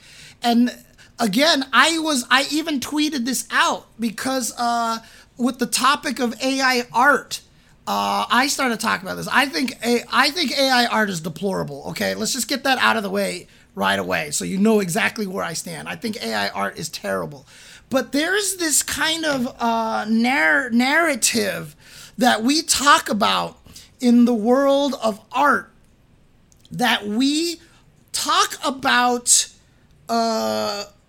gifted people all the time, people born with talent, that they have, you know, like, oh my God, this artist is amazing. You know, you see all these biopics where it's just like someone's magical. They just start singing and everyone's like, oh my God, this is the most crazy thing. Or like, this person was born to sing, or, you know, blah, blah, blah. And there's this narrative of people being lucky to be born with talent, right?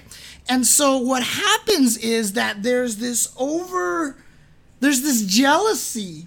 There's this level of jealousy that crops up now from people who can't draw, who can't play music, who can't sing, etc., etc., that, you know, for AI art, like, I feel like that's where most proponents of AI art people come from, is that they're bitter and they're jealous, that they're mad that the world screwed them out of being able to draw. Hello, go to art school and draw for 20 years.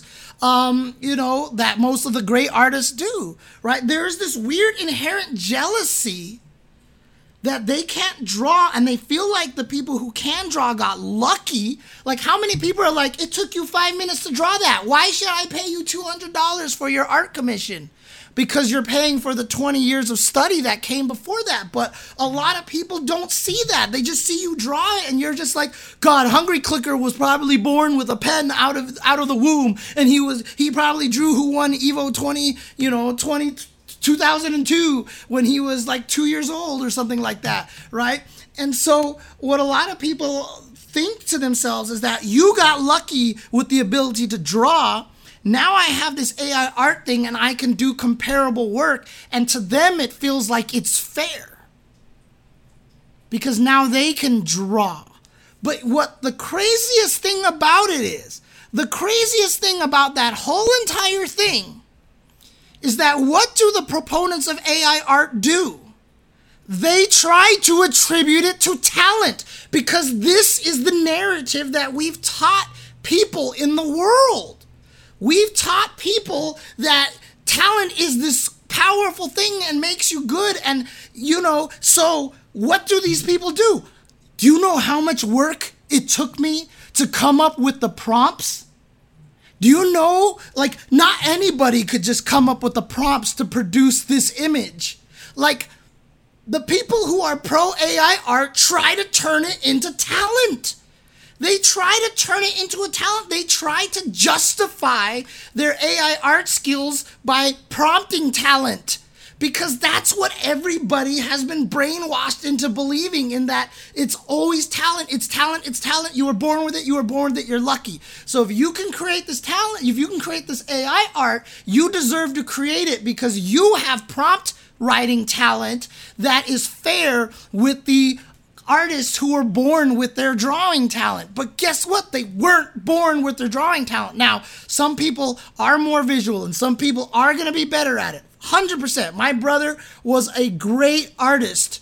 Even as a little child, he was drawing dinosaurs and all these things, and he just picked up on a lot of things. It took me a long time to try to learn how to draw to the level that my brother did. My brother is a fantastic artist, and talent definitely exists. Nature definitely exists, but it will very rarely be at the level that makes it so that you come out and you're able to do the things that these professional artists do on day one, just because in a way that you can't explain it. Like, I don't know, I just started drawing and it would come out that way. Like, that's not how it works. Like, even if you are talented, that's not how it works. And so, you know, in the nature of fighting games, like, my whole thing is that I keep trying to argue to people that anybody can learn to play fighting games. You know, one of the questions that was asked Dude, AI replacing extras in entertainment. Oh God, dude, that's a scary thought, Kuro.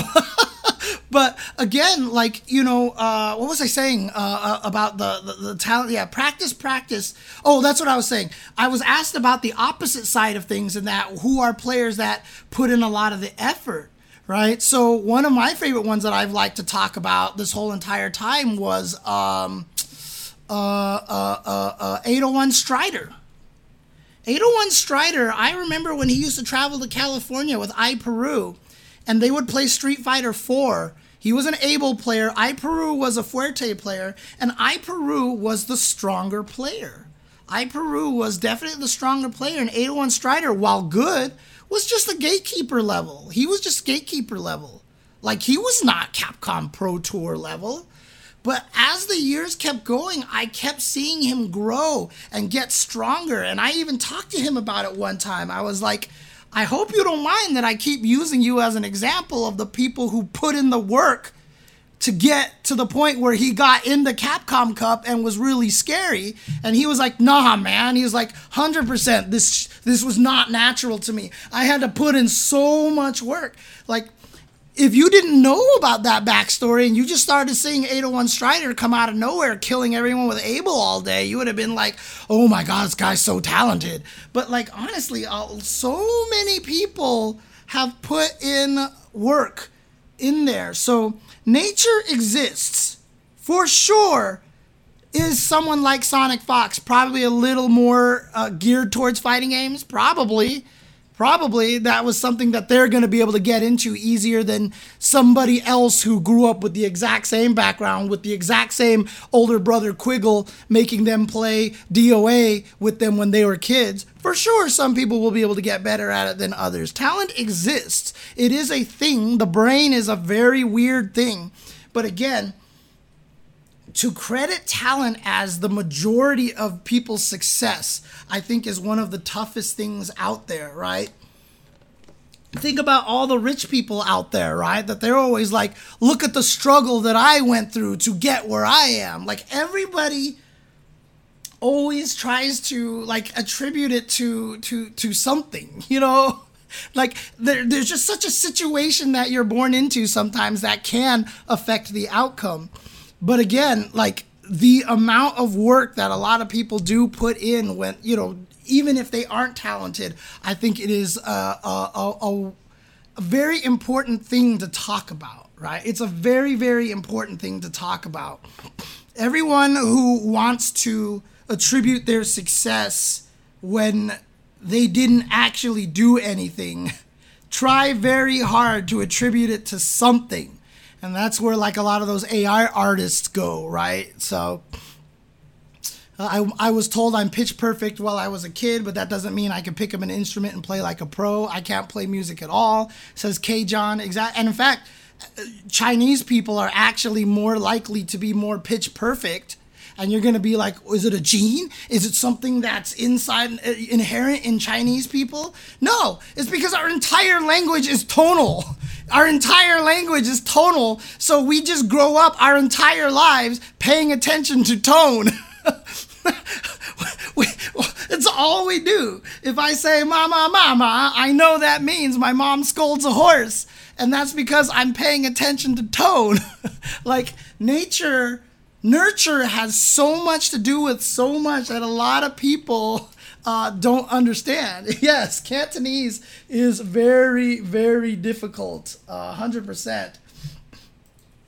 But yeah, that's the thing, right? So there's so much of it is nurture. And so for fighting games, I really do feel like, nurture is going to be more important. So even if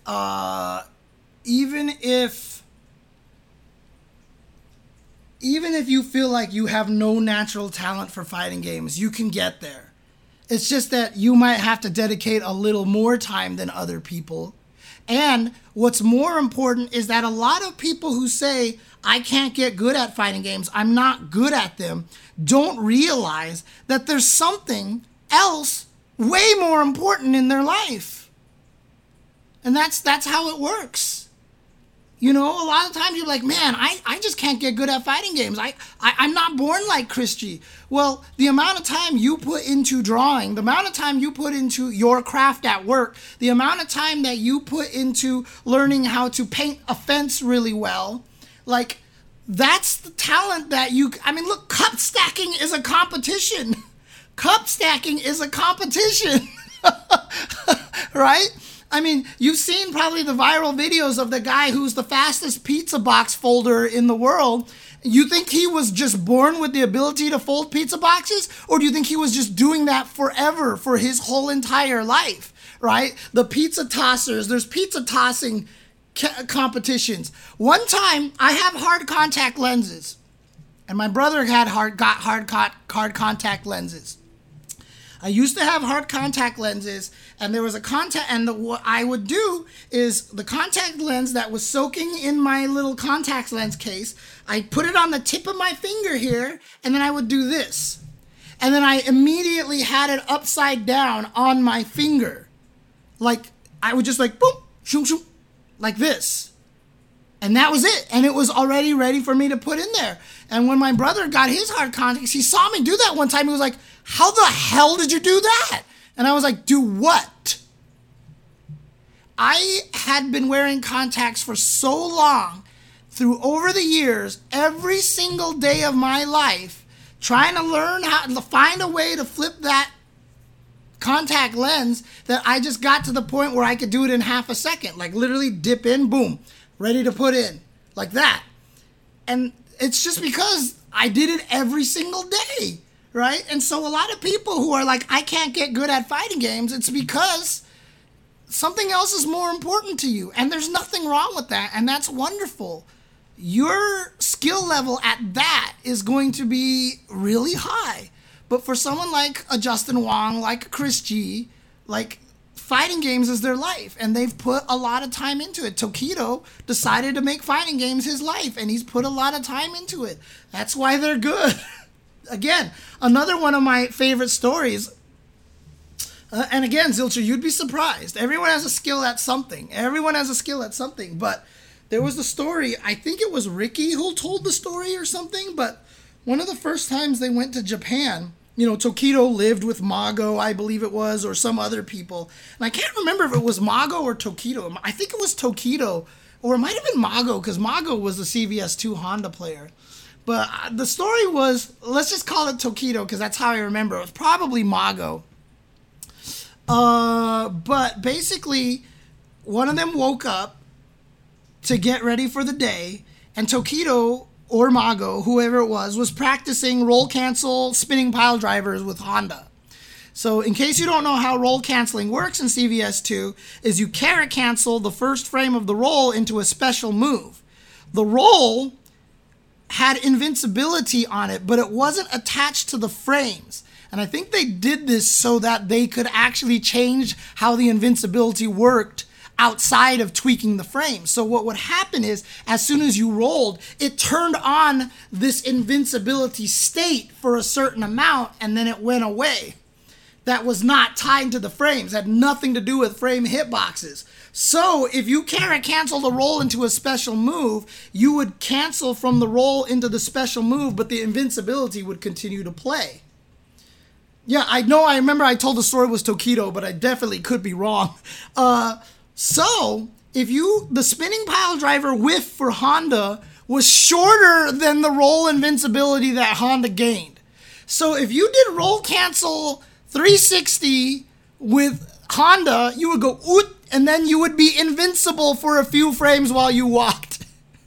So if you technically could roll cancel with Honda, you could be invincible forever. You could go oot, oot, oot, oot, oot, oot, and be invincible forever. Now you're vulnerable to throws because rolls were throws, but that's what it is. And so the person woke up and saw Tokido or Mago practicing roll canceling hands, and then the person went out, spent the whole day out there, went to the arcades, did all this stuff, ate lunch, did stuff, ate dinner, did a bunch of stuff, sightsee, came back, and what did they see? The person still sitting there doing roll canceling 360s. And it's like, did you get up and eat or do anything? And they're like, no. Like the guy literally sat there and just did roll cancel 360s for a day. For a day. Right? Like, that's literally what he did. And so if you think that a lot of people are just going to be good at fighting games because they're just naturally at it, it's not the way it works. Nature is powerful, but nurture can overdo nature. Like, nurture definitely has the ability when it comes to learning things to overcome. You know, and it's really one of the biggest powers of it. And that's my stance on the thing. A lot of people really believe that you're just never going to be talented enough to learn fighting games. And I just don't agree with that. I think if you wanted to get good at fighting games and it was your number one priority, you would get good at fighting games. Like, seriously, you would. You would absolutely be able to get to that point. Now, again, your nature may drive you towards one thing or another. Nature will maybe determine if you're more scientific or if you're more artistic, etc., etc. But that doesn't mean if you're like, I don't know what I am. I loved to draw when I was growing up, but I'm also I used to be great at math. So I always thought of myself as a science nerd. But then at the same time, am I like, I don't know. Like, am I a science guy or am I an art guy? I've never been able to really truly understand which one I am, because I really do think I'm both equally, to be honest with you. So again, I think people can get good at whatever they want to get good at. It just has to matter to them. It just literally has to matter to them. So, reaction is tough. I do think my reaction sucks, but that depends on the game. Honestly. Like, Street Fighter V is probably more reaction-based, and I'm not good at it. And then people saw me play Street Fighter 6, and they're like, why are you playing so well, James? Like, they're used to watching me play Street Fighter 5. So different games will definitely skew to different mindsets. But again, your mindset will be shaped a lot by nature, honestly. So... so that's my take on that. Any other questions? I mean, this is a great topic. I love this topic of nature versus nurture. Obviously, it's something that I believe in very much the way that I believe in, and I'm not necessarily right. And it says nurture this whole entire time. Nurture. Yeah, Broly Legs, he put in the time, man. He put in the time. And again, I tell that Ultra David story that he fought Broly Legs online one time, and Broly Legs was using Fuerte, and David was like, I can be riskier against Broly Legs, because, I mean, come on. There's no way he's going to be able to do run, stop, fierce. And,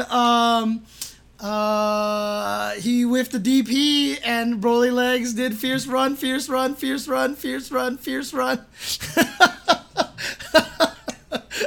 And David was like, oops. So Broly Legs has good, pretty decent dexterity. He really does. My own personal puff your chest turning moment. What is my okay, execution and dexterity can be considered two different things. They can be very similar though. Biggest puff my chest out moment in tournaments. I mean, I've talked about this a lot, but the CVS2 tournament that I did win at Southern Hills Golfland was one of my proudest moments. It was during E3 week, so everybody was there. Now, as I had mentioned, I could never beat Valle. Valle was always the guy that would beat me all the time. Valle was in the tournament, but he really kind of wanted to go party and go to the club. And so he fought Duck Doe, who was very good at CVS2. And Valle wasn't trying really hard, and Duck beat him. And I normally can beat Duck Doe because we were kind of on an equal level. and so I could beat him. And so instead of Vi, I ran into Duck, and I ended up beating him, got all the way to grand finals, and won, even with a bunch of out-of-towners at that tournament. And so that was probably one of my proudest fighting game moments, honestly, ever, was winning that kind of a big tournament, because one of my real demons, Alex Vi, wasn't there. So I did end up winning that tournament, and that was a really crowning achievement for me at the tournament, in terms of tournament stuff. I've definitely had some other really cool tournament moments. I won an Alpha 3 tournament at UCLA. I won it on my home turf. It was a tournament that had like Ed Ma and Jason Cole in it. And, getting into the Tournament of Legends, the first Tournament of Legends that Bob Painter threw, by getting second place at CEO, beating Arturo Sanchez to get to second place. Daigo then destroyed me in first place, but he was already invited to the tournament, so I got in because he was already in. But even just getting in was a really big deal as well. So don't worry, Mega Retro Man. I missed a lot of people at the Tetris tournament. I actually wasn't at the convention as long as I have been in previous years, because I had a lot of people ask to hang out. So I hung out with some other people. So I actually left the venue a lot during the course of the weekend. But I'm wondering if there's anything else. When did I decide to hang up the gloves when it came to competitive play? When did I stop competing heavily? Oh, another puff my chest moment actually was pretty recent, was in Unist, actually. I played a ton of Unist, and I used Nanase, and she wasn't very good. And one run-back tournament, this is with Breaker Dave and LPT and all those guys. I got second place at the tournament. Again, in grand finals, I got my ass whooped by Breaker Dave. But, I felt really good. It was, one of the last times that I really noticed, if I put in the effort and practiced, I could still be good. I got second place, and it wasn't just, nobody was there. There was decent players there, and I beat a lot of people, and I got second place at that run back. And it really, really meant a lot to me, honestly, to have gotten that high. I was just wow. I could still do this if I really wanted to. I could really put in that effort. And I remember in losers finals, I ended up beating LPT. He's a strong player. So I was really proud of that. So that was probably one as well, even though it was just such a, not a major or anything, just a relatively minor kind of thing. So that was a big one as well. But when did I stop competing heavily? It's when I started focusing on commentary. There was too many instances where I would lose tournament matches at Wednesday Night Fights and run back and get on commentary and be salty. And I realized I was doing that a lot at Evos and other things that I would compete at.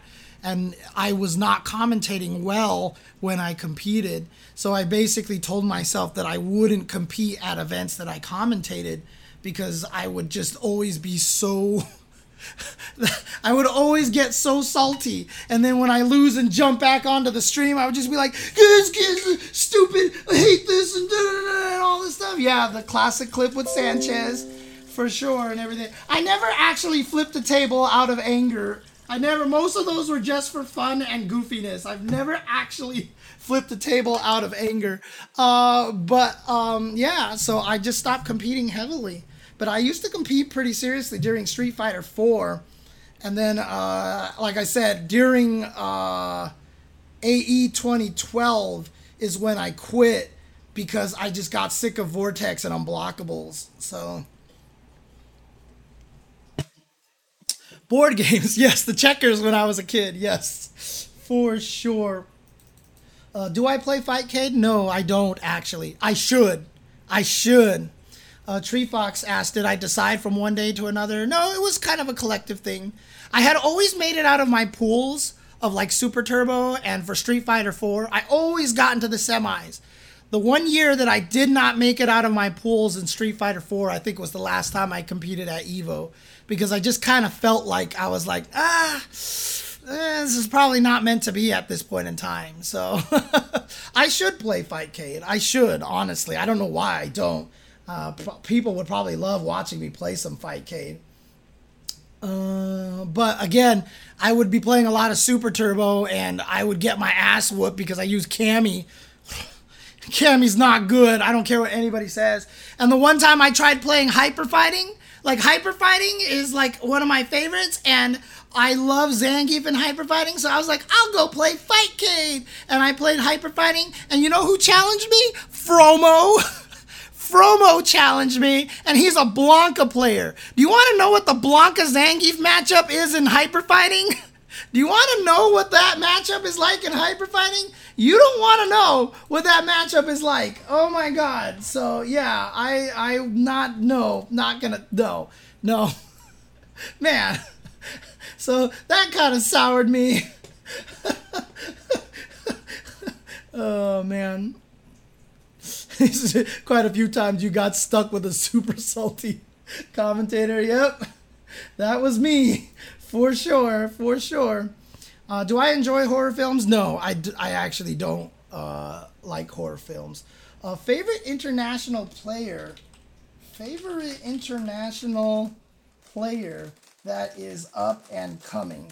Again, this one's a tough one because what is up and coming, right? Are we gonna, be like, oh my god, this Latif guy, he's like the newcomer on the scene, like if you just don't know.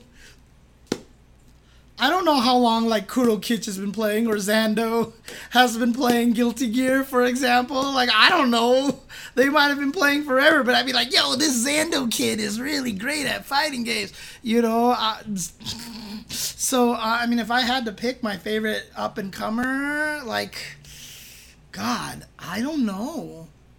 Right? Like, if you didn't watch Street Fighter 4, would you be like, whoa, did you see in the Street Fighter 6 beta this Valmaster guy who was super good at Chun-Li? Otherwise, I would say, like, Kurokich obviously is one of my favorites because he's just this awesome Potemkin in Guilty Gear Strive. I don't know. It's a good... who would I say? Like, I really have to know that they're a true up-and-comer. To be honest with you. Yeah, Ending Walker is really good, and he is new. Street Fighter V literally is his first fighting game. I can't say he's my favorite, not because I have anything wrong with him. I just haven't watched a lot of his matches. I just know he's winning all the time and killing everybody. That's all I know about him. So it's hard for me to say whether or not, he's my favorite at this point. So I really don't, I honestly don't have an answer to that question. I apologize. I don't really have a good answer for that. Do you think the decline of arcades and netcode improvement has evened the footing between Japan and everyone else? Has decline of arcades and good netcode even the playing field? I will say that I think that they are factors for sure. The netcode is important because it allows good players to play each other. That's how a lot of the Strive players are so strong. And you see what happens when we have good netcode and players that practice against each other all the time. US might have the strongest Strive players in the world right now. I mean, honestly. Like, the U.S. players in Strive are ridiculous. Like, with Unisho and Razzo and Jonathan Tene and, all the Hotashi and Nubenheimer and all these guys that they're just playing each other constantly. They're so good. They're so strong. However, one of the biggest factors, and in fact, Mike beat me to the punch again, which he always likes to do. So screw you, Mike. I'm banning you. No, I'm just kidding. One of the biggest factors is simultaneous release date. That is one of the biggest factors. A lot of people don't know that in the old days, Japan always got every fighting game before us. They always had months of advantage ahead of us. They've always had months of advantage ahead of us. And it was hard. That made it hard for us to keep up with them. Yeah, I don't know what the situation with that is, Romano. If people can correct us, but it doesn't feel like Japan likes Strive as much as some of the players in as like US and EU and stuff like that. But yeah, social media has helped a lot too. Social media has helped a lot, but I don't think that's as big of a factor. Honestly, I just the net code and getting things at the same time is really help. Okay, lots of people play Strive a lot. There you go. Honestly, the ability for people to practice with each other. Street Fighter Five, it happens a lot too. Like I heard early on in Street Fighter Five when NuckleDu was one of the best. You know, NuckleDu and Punk and everybody, they have their Smurf accounts, and they would just go and play against each other. They would arrange matches with each other and play with each other so that, you know, it wasn't just like, let me go research how Punk plays, go find his, you know, CFN records and find all of his online matches, you know, like these guys would practice with each other all the time. I heard that there was like seriously like hours long training sessions between top players a lot of the times, and you know, having a good connection helped with that. Now obviously Street Fighter 5 wasn't the best, but now, you know, with netcode getting to this point, yeah, I really do think netcode has helped with the parity a lot, because a lot of it, the advantages of Japan comes from their, you know, proximity to each other. You know, the farthest distance a Japan player has to travel is about the same as going from NorCal to SoCal. You know, we had, I remember in AGSF2 days, someone in the AGSF2 was like, John Choi and Alex Valle are so lucky. They both live in California so they can play each other every day. And I was like, what the hell? How small do you think California is? How small do you think California is, man? Like, no. It's 6 hours, okay? They're 6 hours drive apart, okay? If John Choi and Alex Vi want to play each other, they're driving for 6 hours, okay? Oh, man. Yeah, so I think a lot of that has even the playing field. Kind of in there, Carrie and Shade asks, what do I think about hiding tech? Bad idea today. Bad idea. Everyone's discovering everything all the time. Tech is being shared all the time. Let me just put this in here. What do you think about hiding tech? It worked. Oh, careful, Nathan. It worked in the past because tech was hard to find and it didn't spread. So there was an advantage of showing up to a tournament and having a trick be able to beat people with. And in fact, that was largely how a lot of fighting games were played. You had tricks that you hoped they hadn't seen the setup for, and then you catch them out of it. You just don't get that now. It's impossible now because everyone's finding everything out. And so it's not a valid strategy, because even if you think you're the only one that knows that tech, you hide the tech, you go to a tournament, somebody else knows it, and they start beating you, and now you have nothing else to rely on. The people who rely on tech to win usually are the players who are going to lose very quickly. So what happens is that nowadays you're better off teaching everybody your tech so that you can't get away with free, easy wins, so that you can learn to fight against people who know how to stop your tech, who know how to stop your okie doke. It's just not as powerful as it was before in the past. So honestly, like, if you want to hide tech, I have no problems with that. Like, if the question is, what do I think about hiding tech? I'm fine with it. I just don't think it's going to make you a good player. I think you're going to be a worse player for it. Whereas in the past, you could actually be a better player for actually hiding tech. That's just not going to happen these days. So, yes, I just put a hair tie on my cat's tail. It's the first time I've ever done that. I don't know why I just did that right now.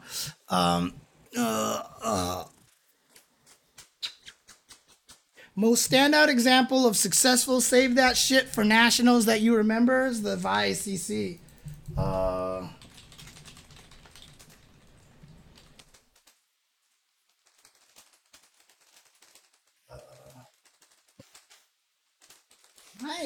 Hi. Hi, Nathan. You're rubbing your head all over me. Rubbing your head all over me. For now, I will say the VIA CC because nobody knew about it and everyone just thought they weren't blocking in time, not that they literally couldn't block. So they were all dying by it. But the reason why that Save That Shit for Nationals moment stands out to me so much is because Vi was one of the only people that knew it, and he was the one, and he didn't use it at first. He only started using it at the higher level matches when he needed to win. So he was literally saving that stuff for later on in the tournament. And then, but see, using Third Strike stuff to beat up America, Japan beating up America, wasn't saving stuff. We just had no information. We just had no information. So it's not saving stuff for Nationals. It was literally, what, you guys didn't know? They were just doing what they were doing. They definitely were not saving anything. But Vi definitely saved that VIA CC for B3. But the reason why that moment stands out is even though nobody had really ever seen it before, John Choi just started doing it back to him. Like in grand finals, John Choi was just like, okay, I think I see what you're doing. Let me try it. And in the grand finals, he VIA CC'd VIA back without having ever done a VIA CC in his life. He just was like, okay, I see what you're doing. I'm going to replicate it. And he did. And that grand finals was so sick because, yeah, Choi was just like, shit, well, let's try. And it worked. Dude, it was ridiculous. And all of us watching were, and even up to that point, most of us were not sure whether you could block it or not, or if it was just so fast that we weren't crouching in time. But then I remember the next day, me and my brother literally went to the cabinet and we tested it and we were like, holy shit, you can't block this. You cannot block this. And yeah, what Forrest said is streaming can give away your playstyle, but that's why you have to give away all the tech because it just makes you as a better player. So K-John asks, what's VIA CC? So if you activated a custom combo in Street Fighter Alpha 2, you could, the game froze just like when you were gathering chi. So like super, but instead it was like that. However, after you activated the custom combo, you could move before the freeze ended. So in other words, you could start attacking for like a few frames before the opponent could even start moving. So if you saw and you were in the range of the opponent for your sweep and they were standing up when you activated the custom combo, you could sweep them before they could low block. So if we're playing footsies in neutral and I activate and you're standing, I could sweep you before you could crouch block. And because you had custom combos, you could sweep into Tatsu and do whatever the hell you wanted and combo them, basically. And that's what actually launched Zangief into one of the best characters. Even though his sweep was slow, so the timing was trickier than Ryu and Ken's, who basically had the best one, and thus Dan.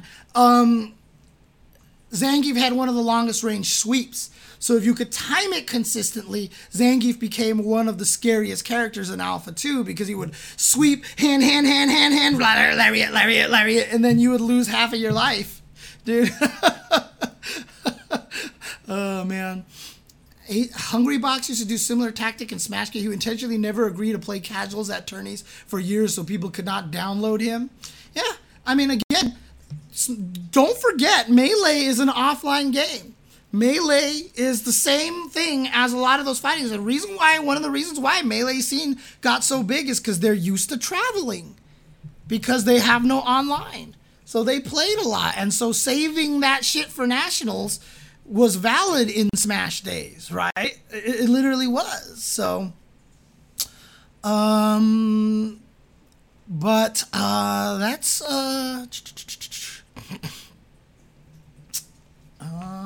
but yeah, that's kind of probably the most impressive save that shit for nationals thing I've ever seen was the VIA CC, because again, none of us had seen it before, and he just started throwing it out at everybody, and we were like, what the heck?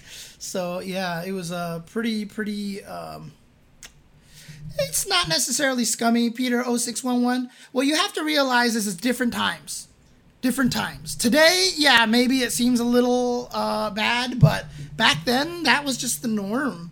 It was the norm, right? So, I mean, you can ask me anything, but I won't necessarily answer everything. You can ask me stuff. I'm not going to answer it necessarily, so...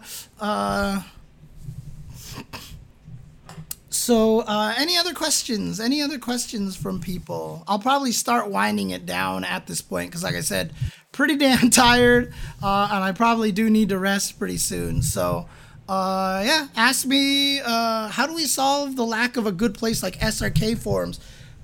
Oh, God, Jesus Christ. How do we overcome Twitter being the worst place for tech ever? That's how I'm writing the question. Okay. How do we overcome Twitter being the worst place for tech ever? Dude, I don't know. People have tried so hard with Discords. Everybody has come up to me and been like, yo, James, here's my idea of creating this fighting game tech knowledge repository website that, anyone user can come in and introduce information and blah, blah, blah. It'll be great. And I was like, I tried with the SRK wiki. Dude, people on the stream who have watched a long time know how much damn work I put into the Shoryuken wiki for Street Fighter 4 to be the ultimate repository. I built so much infrastructure and nobody put in any goddamn information. Even I had other top players were like, yo, James, if you build this, I will dump all of my information that I have in all of these documents into the wiki. I was like, great. I talked to Wizard. I was like, can you install this extension? He installed it. I got it all set up. I went to the top player and I'm like, it's ready. Nothing ever got put in. Nothing ever got put in. Did I avoid a question of co-hosts? Did I miss one? I might have just missed it, to be honest with you, DJ Blues.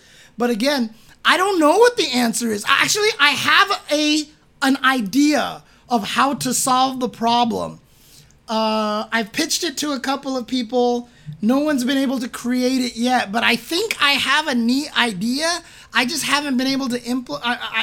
Maybe I should sit down and try to implement it. But again, I'm not a network coder. Like, that's not like my thing. I'm not sure I can create like a whole like network server programmer thing to be able to do all this stuff. I would need somebody else. I have an idea that I think would actually be kind of neat that would kind of bring us back to forums. But the thing about forums is that forums demanded kind of reputation and respect. And like, even though it was free for anybody with an account to write messages, it wasn't about spamming the board. That's the problem with Discord. That's the problem with Twitter, is that anybody can say stuff and be loud. On forums, it was very easy someone would say some stupid shit and everybody was like, what the fuck is wrong with you? Downvote it and it would just go away. And there was moderators and stuff that like somehow you got people who could trust and stuff. Reddit is just, again, I don't know. Reddit just has this culture. I guess it depends on the Reddit and the moderators in there. You might be able to craft it, but I don't think Reddit is organized enough. I don't like the ways things get upvoted and downvoted, whereas a forum, it's like, here's the character discussion forums, here's the beginner question forums, here's the matchup forums. You know, I kind of like that and miss that stuff. Forum badges were addicting. True, the forum badges were... Dude, people wanted those badges so badly. Holy crap. Nested comments suck balls. Yeah. I don't like the nested comments kind of thing either, so...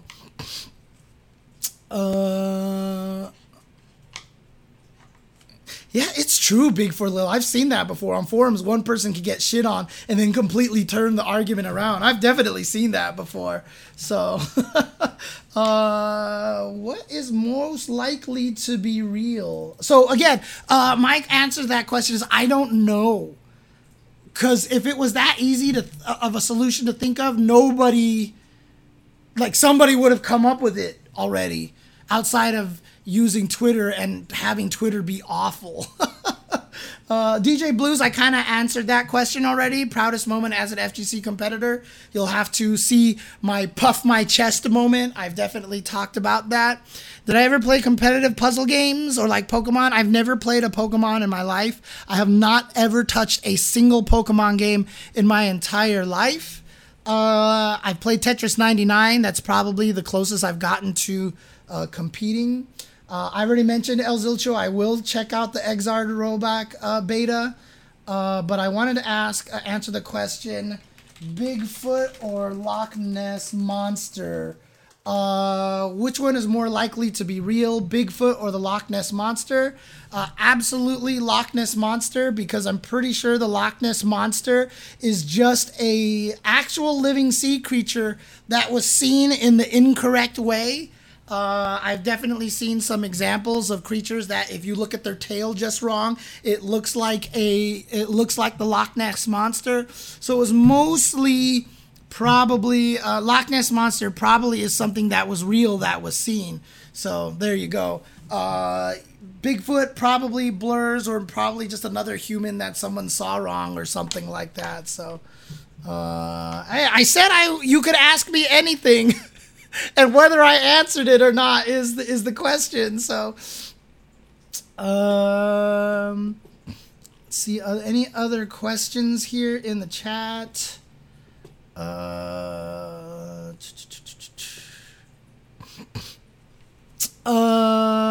White lens, it is technology.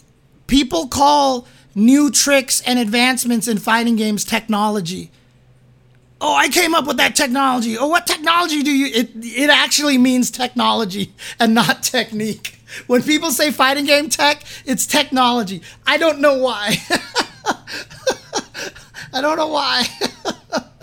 My favorite food, J-Buck? Probably spaghetti marinara, I would say. Weird answer. Either that or something like beef soup noodles.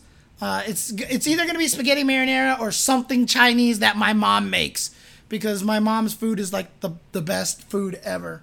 Any other historic FGC moments other than Evo Moment 37? That can be a whole stream, Exilian. That's too hard. There's too many. There's too many good ones, and I would really want to sit down and think about that one. That's not one that I could just answer off the cuff, to be honest with you. But again, for me, spaghetti marinara, I grew up on it because it was something easy that my mom could prepare for us, that me and my brother could cook ourselves, because my parents would work, and so me and my brother were basically, kids left at home and raised by ourselves, which doesn't fly today, but that's what we did a long time ago. We never had babysitters. We were just kids. You can ask as many questions as you want. I can compare them, Mike Lee, and I will say that ramen is way better than pho. Sorry, Mike. I know. I'm hating on your people's food, but I've never been a fan of pho. I've never been a fan of pho. Unfortunately, I'm sorry. Pho is like low rent Chinese soup noodles to me. So, for me, it's like Chinese noodles, soup noodles, ramen, and then pho. I've never understood the appeal of pho. I don't know why. I don't know why. It's just, I'm sorry, Mike. I'm sorry, Mike. I know. You're like never going to come into my stream again. Rice noodle soup can be good. Yes, absolutely. Absolutely. Let's see. Top 10 films of all time. Top 10 films of all time. I don't know. I would have to think about it because that list has changed a lot. But my favorite movie of all time is The Princess Bride. In fact, if you are a girl and you are single out there and The Princess Bride is one of your favorite movies, that is all I ever need to know about you. We are compatible. So... Because if you like The Princess Bride, if The Princess Bride is one of your favorite movies of all time, I know exactly the kind of person you are. We are compatible. Let's go. That's all I'm going to say about that. Shawshank is really good. I wouldn't say it's necessarily in my like top 10. Like another one that I have to put in there, like Airplane is another one that's ever gonna be good. Will I ever commentate old game arcade streams again? I just did at ECT. I did Vampire Savior, imbecile. I did. Thank you for the subscription, Tree Fox. I know you've just been watching only pretty recently, so thank you for the sub. I really appreciate it. Really, really appreciate it. Thoughts on creating FGC content as a business. FGC content creation as a business. Thoughts on. So I remember Gootecks was trying that with Exit Adventure, but seems hard because everything is free nowadays. So Gootecks was ahead of his time. Okay, like he started a little too early when it wasn't easier to do and as easy to succeed on the content creation. And also he was it became to the point where it was very experimental. Like, you know, he tried to do the Akuma guide and that got put down. You know, I can't remember exact the details, but I think he was actually cease and desisted to not be able to put out the Akuma guide again. He tried a lot of things a little bit too early, and again, it kind of hurt him that way. But he was on the right track. But a lot of people do that now. Like Mike Lee says in the chat. I mean, like, you don't think Brian F is not just able to make his living off of that? I mean, I know he has a day job. At least I don't know if he quit his day job, but that's certainly what Sajam does, right? People can definitely make FGC content as a business, but you have to be good. And two, there's not a lot of FGC viewers out there. So it's hard to do as an FGC content creator. Like me, I've been doing, this is, even though it's not the Tuesday show anymore, this is like my 12th year of doing this stuff here. And, you know, I'm getting 140 viewers here, right? Like I make like maybe $150 a month on YouTube. Woo! You know, like that's not sustaining. I've been doing this forever. I'm not doing it well. I'm just not doing it well. So, you know, I'm definitely not applying all of the proper tactics to make money from content creation because I'm lazy. But you absolutely can do it. You absolutely can do it. And anyways, like, I get 200 people on my stream. Like, honestly, that's like, I'm in the 99th percentile, man. Like, I'm definitely in the top 1%. I am 100% in that top 1% and probably even less than that too. And I don't make any money off of Twitch or YouTube, right? But again, in terms of FGC content creation, I'm way up there. But that's just an indication of how hard it is. 50 plus viewers is like the top 1%. Absolutely. There's just so much of it out there. It's very, very difficult.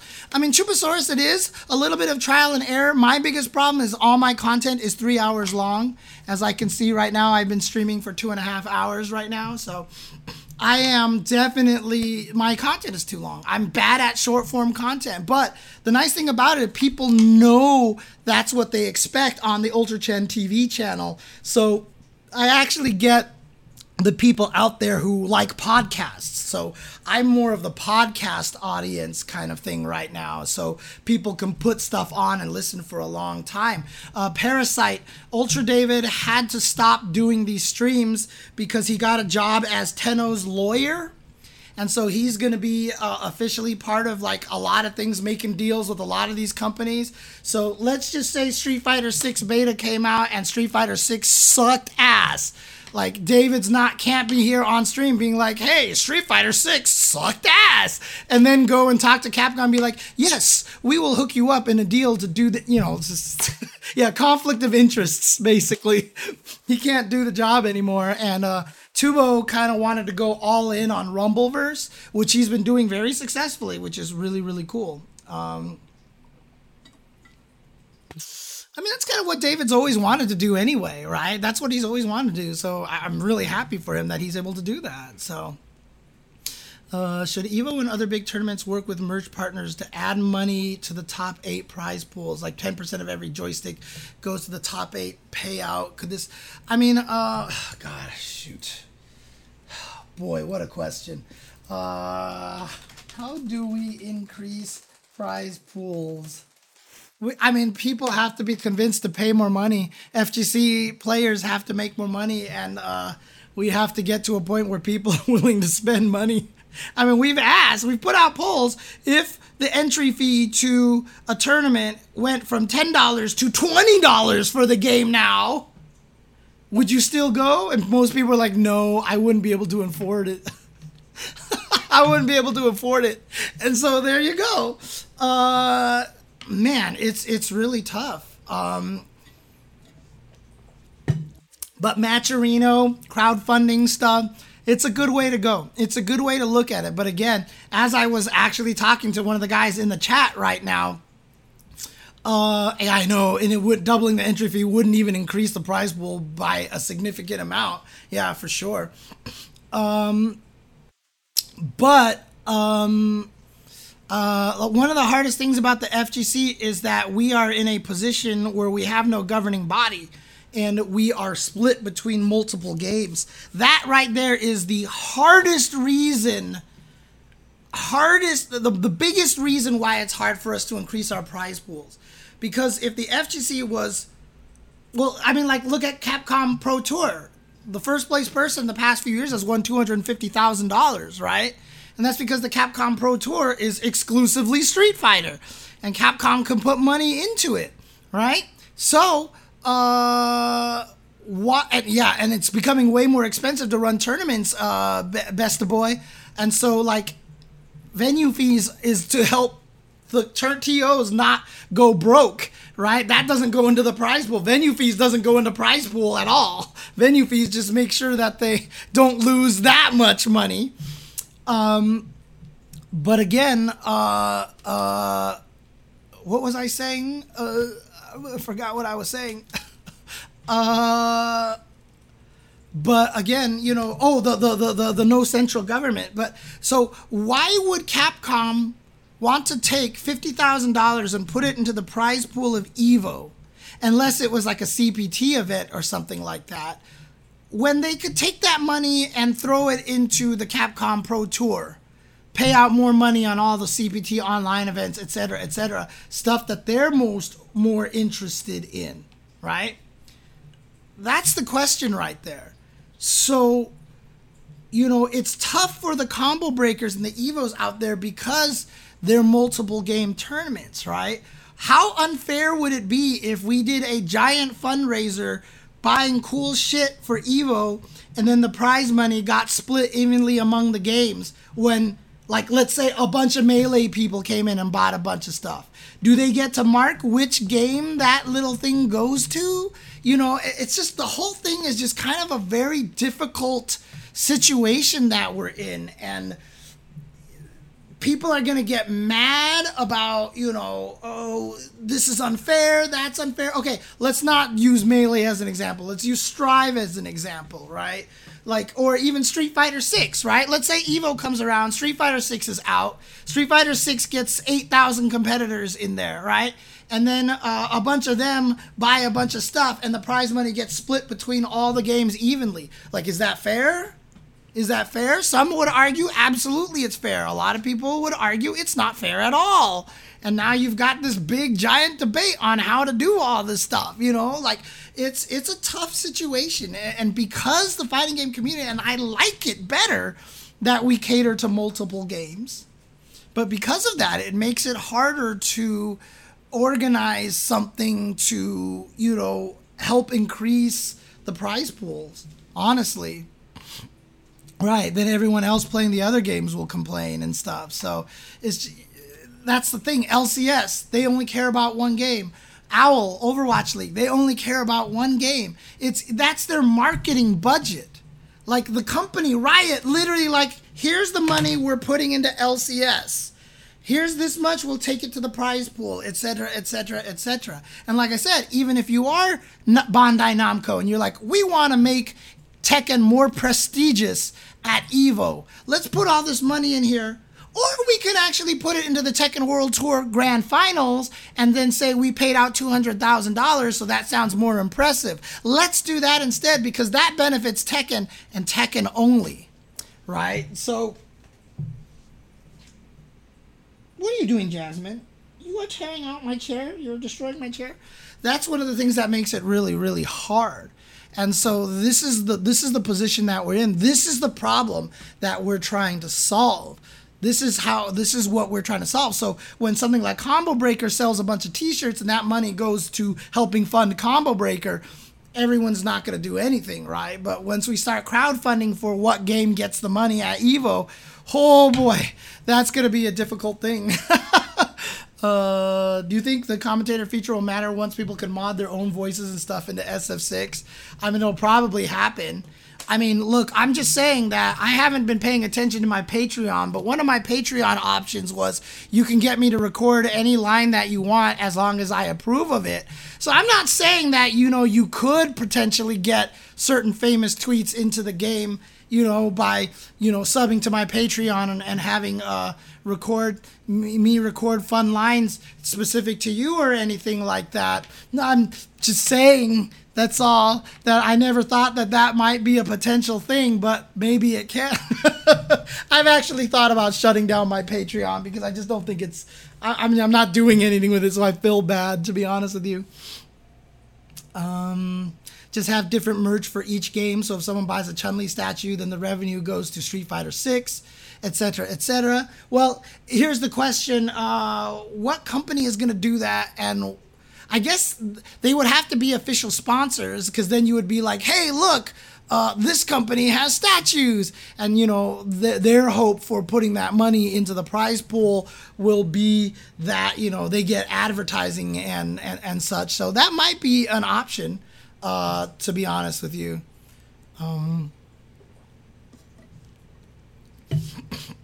So definitely something like that could happen.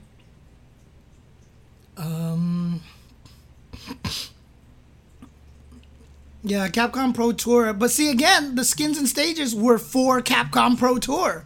Again, that's the thing. They always want to put it that. They want to put that money towards the thing that benefits them solely.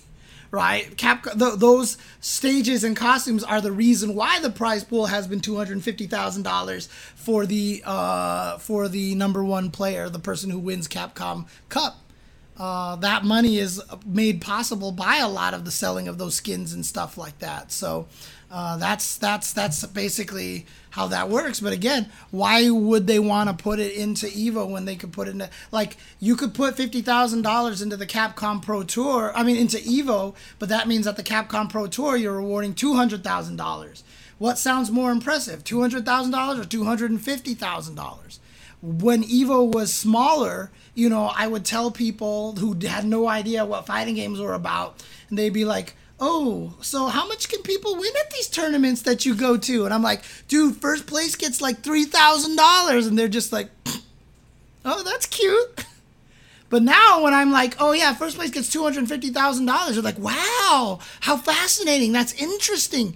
And that's one of the hardest parts, is that the prize pool generates interest. It creates legitimacy. It automatically adds prestige to an event where the prestige wasn't before. So, Dota TI crowdfunding makes that tournament feel like one of the most legit tournaments ever. It could have been run on marionette strings. But the fact that the prize money is like millions of dollars, like, that automatically adds prestige to an event, right? So when EVO, like, they used to pay out top 8, top heavy.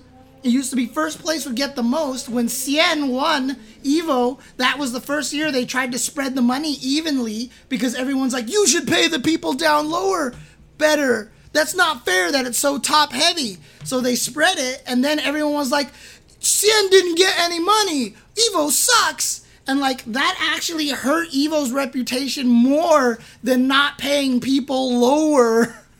Right? Like, not paying the people down there wouldn't hurt the prestige as much as trying to spread the money a little bit. Like, yeah, you can try, but again, numbers are prestige, and it's crazy, dude. Yeah, exactly. CTWC, they raised $12,000 through Matcherino. CTWC put in $10,000 of their own just because they, out of the goodness of their heart.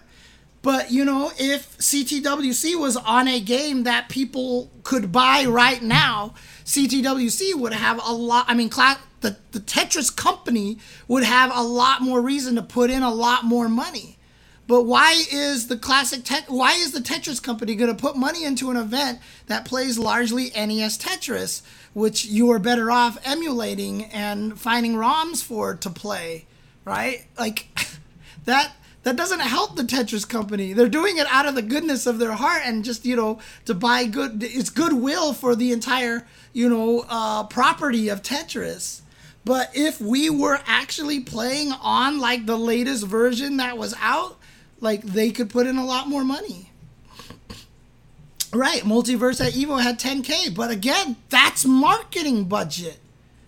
Right? Is Multiverses going to get more interest in their game by spending $10,000 on web ads, or putting $10,000 into Evo in the first year with this game coming out?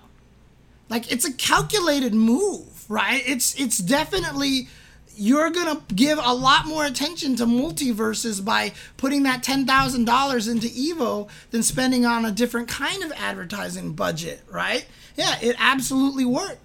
And so that's the whole thing, right? Does Capcom believe that if they added $50,000 prize pool to Evo, that it will be worth their money and advertise the game enough to sell more copies of Street Fighter V? Or will it be more beneficial for them to make the prize pool at Capcom Pro Tour $250,000 so that companies that could potentially become sponsors of the Capcom Pro Tour feel like the tournament has more prestige because they gave out $250,000, right? If you say $250,000 over $250,000, like $250,000 just sounds that much bigger than $50,000. I don't know why. And right, do prize pools sell copies at all?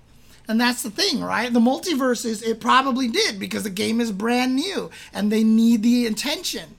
And there's already a big giant marketing blitz and advertising budget going into the game, paid for by Warner Brothers, who has a shit ton of shit ton of money, right? But if you're Capcom and you're in your 6th year of Street Fighter V, are you going to put $10,000 into Evo? Are you going to put $50,000 into Evo? Is that going to sell you $50,000 worth of copies of the game? Probably not. Probably not. And so that's the thing, right? It's early business. You want to get people hooked, get the word of mouth. Multiverses is going to put $10,000 in. You get the early word of mouth. You get content creators putting in money, playing it, tweeting about their experience, playing it at Evo, talking about how funny this thing is or that is. It's a calculated expenditure. But putting prize money into tournaments just because you're nice, because you feel like, hey, it would be cool if Combo Breaker had an extra $10,000 for ticket. Like, I don't know, I don't know. Or yeah, like Forrest says, budget that money on the 100th Monster Hunter DLC and you'll make a lot more money. So it's a tough situation. It's a really, really tough situation. The prize pool for tournaments is very hard, and really it's coming down to, can we get more people watching Evo? Because then if more people watch Evo and there's bigger numbers, they can get better sponsors, and then they have more money to play with to be able to throw into different areas, etc., etc. Really, it comes down to the viewership, right? That's always going to drive everything. The world, the world of entertainment is driven by viewership, is driven by eyes.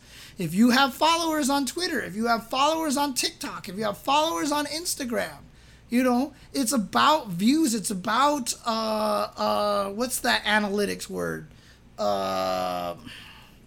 It's not breadth. What's that word I'm thinking of? It's the, your reach, your impressions, engagement, impressions. That's what it is, right? So if Evo can't get similar numbers to League of Legends, to LCS, they're not going to get sponsors to pay as much as LCS, so they're not going to get prize money as much as an LCS, right? That's just really what it comes down to. And so it's really about that engagement. It's really about that kind of, you know, situation. And so one of the things that I do as a commentator, I mean, a lot of people in the chat sitting here saying, you know, like, hey, wouldn't have gotten into fighting games if it wasn't for you. Like, that's what I'm trying to do. I'm trying to show people why fighting games are fun and why they're great. Spread the love, educate people on how to play, because, yeah, am I selfishly trying to get more people playing fighting games? Yes. Am I doing it for my own benefit? No. I could definitely have a lot of other more short-term things that I could do for my own benefit than going this path that I'm going. I was supposed to do CPT this past weekend. I canceled it to go to CTWC, and I'll tell you this right now, I would have made more money doing the Capcom Pro Tour thing than the CTWC. I'm doing what I love right now, okay? That's just how it is. That's just how it is at this point in time. But yeah, that's just how it is. We got to get eyes on this stuff. We have to get eyes. It's the only way that it succeeds. Eyes on our product, basically. And that's how it works.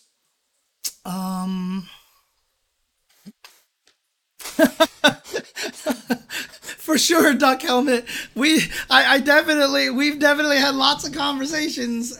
Oh, dude, see, that's the thing. Mike Ross and Gutex got so many people into the fighting games.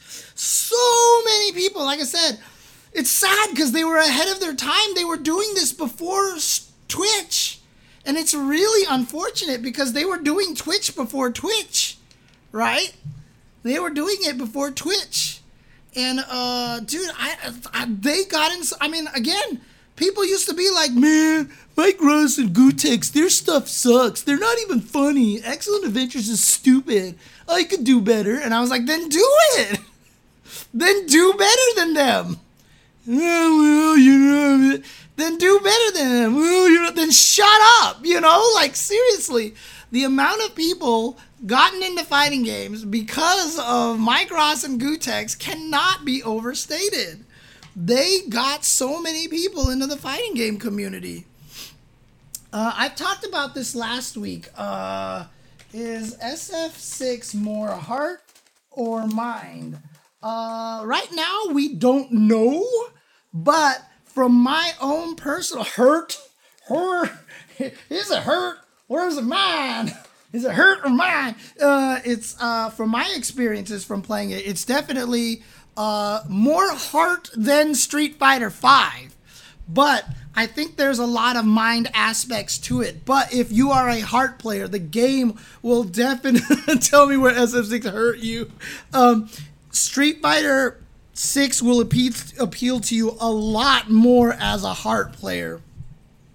So when I played it, I definitely felt like I could do things. Like, I mean, they made Kim's run into slide really, really fast. And so it's like, is it actually a strategy to just run into slide because you notice your opponent is standing too much? I just did it. I did it a lot, and I would win matches for that. And like, is that part of that's heart? There's nothing mind about that. That's just right now. So it's definitely more heart. However, there is a lot of mind aspects. There's going to be frame data. You're still going to have to memorize what's plus on block. However, the amount of moves that are plus on block versus negative is a lot more obvious because almost everything is minus except for drive rush moves. And then if you're like Kimberly, okay, crouching medium kick, standing heavy kick. That's it. Even the light punches are minus. You know, so it's definitely going to be less frame data. If you do not pay attention to frame data, you won't have as much of a problem. Also, the game has a lot better tools in there to help you learn that stuff anyway. So even if it turns out to be a little more mind focused, even as a heart player, there are utilities and tools in the game that will help you learn how to play via heart a lot easier. So, no news, K-John, on anything right now. So, we have no news for sure. How hype was I during the second to the last game? Milky Tao. Honestly, like watching that Tetris Grand Finals, that second to the last game, when I was saying I was speechless, I literally was. There were times where I wasn't commentating because I just didn't even know what to say. Because my brain, I was just literally overwhelmed by what those players were doing, dude. It was just ridiculous, dude. It was so crazy. They did a lot to circumvent frame data knowledge, says Tiny Text, like punish counter prompts, being able to jab punish and cancel in the drive rush, and being able to link it to your heavy buttons. You can still get punishes without the data. Yeah, what they did with the drive gauge, and this is why the drive gauge is so powerful, in my opinion, is that the drive gauge is their counter to frame data. Because the drive gauge is an auto-replenishing resource, it also solved the fact that I hate that there's no invul DPs. Since you start with a drive rush gauge full, you get invul DPs from the beginning. You don't have to build up to it, and you don't have to feel like you're wasting it, like I should save the meter for something else, because it replenishes on its own. And so that as a mindset, like, oh, I'm going to drive rush cancel into a move to get myself plus frames so I can play the Street Fighter V RPS. If you want to spend 3 bars, go for it. If you want to wake up EXDP at the very beginning of the round, go for it. You know, and that's one of the cool things, is the meter really kind of changes how we think about frame data a lot, and I really, really like that. Era says that SF6 is just Street Fighter V with a fresh coat of paint. I don't know if I agree, but I can see a non-SF player thinking that. Yeah, it's not the case. It's not the case at all, because Street Fighter V is played right here. The majority of Street Fighter V is going to be played at this range here. There's a lot of neutral. There's a lot of footsies going on, but when it comes down to it, this is where you want to win. This is where you want to win, is to win right here, because this is where you will get... Most Street Fighter V characters will not destroy you playing at this range. Most Street Fighter V characters have an interesting neutral, but their goal is to get here to kill you. Street Fighter 6, this was not the case at all. Street Fighter 6 is largely played at this range. And so the frame data doesn't matter as much. And so it is actually a very different game than Street Fighter V. It is a very different game, and I could feel that right away, that it's not the same. I mean, I do standing medium punch, and I'm this far away afterwards. Like, you block my standing medium punch, and I'm way over here. In every other game, it would have been like, oh, look, I'm right next to you. Now, I could do crouching medium punch instead, and I stayed closer. But again, both crouching medium punch and standing medium punch are negative on block. So if I do medium punch and then my opponent jabs afterwards, I lose, right? And that's if the jab reaches. So it's really, really different. It's very, very different, honestly. There's way more pushback on the moves, Best the Boy, than there was in Street Fighter V. Street Fighter V is about leaving you right here. If Laura hits you with light elbow, she's right here. If you block light elbow, she's right here. Hi, Nathan. But in Street Fighter 6, everything that I was doing was pushing me far away, except for very specific moves. Like, for example, Kimberly's crouching medium kick. Yes, it's +1 on block. No, it doesn't have a lot of pushback. I could very, very, very rarely find a situation where I could make you block my crouching medium kick at point blank range. It was so hard to get to a point where I could force you to block that crouching medium kick at point blank range. Remember what I said about KOF 15? Where it was really hard to make someone block your crouching light kick at point blank range, even though you practice that in training mode all the time? Similar thing to Street Fighter 6. Even though my crouching medium kick was +1 on block, I could never get anyone to block it. So, it's very, very different. It's very different. So, okay. I think that's it. I think I'm going to end it. It's 8:30. I've been streaming for about 3 hours now. So I think I'm going to call it a night. But if anybody has any other questions, let me know. And also let me know in the chat. and let me know in the comments below for the YouTube if you enjoyed this kind of thing. Did you enjoy this Q&A session? Did you like just having James talks to the chat and interacts with the chat and all that stuff like that? If this is actually kind of fun for you guys, let me know and I can do this more often. If I can't come up with a topic, or if I'm too tired after Tetris, classic Tetris. So I will say, oh, thank you. Okay, a lot of people saying they liked it. I will say that there will be no Tuesday show next week. There will be no Tuesday show next week. I will not be home on Tuesday, so I will not be able to do the show. Again, I'm going to be skipping next week. Apologize about that. October is just a ridiculous busy month for me. It's been very difficult, but hopefully we will be able to get back on track in November. October is just a really busy month for me, unfortunately. Lilith or Morrigan? I'd probably have to go Morrigan, to be honest with you. But yeah, that's kind of where I'm at right now. So again, if you guys enjoyed this, let me know. But again, no Tuesday show next week. I may still try to put up some content on YouTube during that week, though. So look out for that. But there will be no official stream next week. So in any case, thank you guys for watching. Hope you guys are doing well. Please stay safe out there. If you guys didn't have a chance, go watch the VODs of twitch.tv/classic Tetris, or wait till they put it up on YouTube. NES Tetris has just gone completely bonkers, out of the water. And it's pretty hype stuff, so it'll be fun to watch. But until then, oh wait, hang on a second. Before I say goodnight, come here. We haven't had Jasmine on stream for a while, so I'm going to bring Jasmine on stream. Hi, Jasmine. Hi, Jasmine. Say hi to the chat. Say hi to the chat. Oh, she wants out of here. Oh, my God, she's pushing off my face. Okay, there we go. All right. Have a good night, guys. Stay safe. Continue to get vaccinated and all that stuff, and keep social distancing, and let's try to get to a point where everything is better than it was before the lockdown. Let's get to better. So, other than that, take care. We'll see you guys next time. Have a good night, and peace out.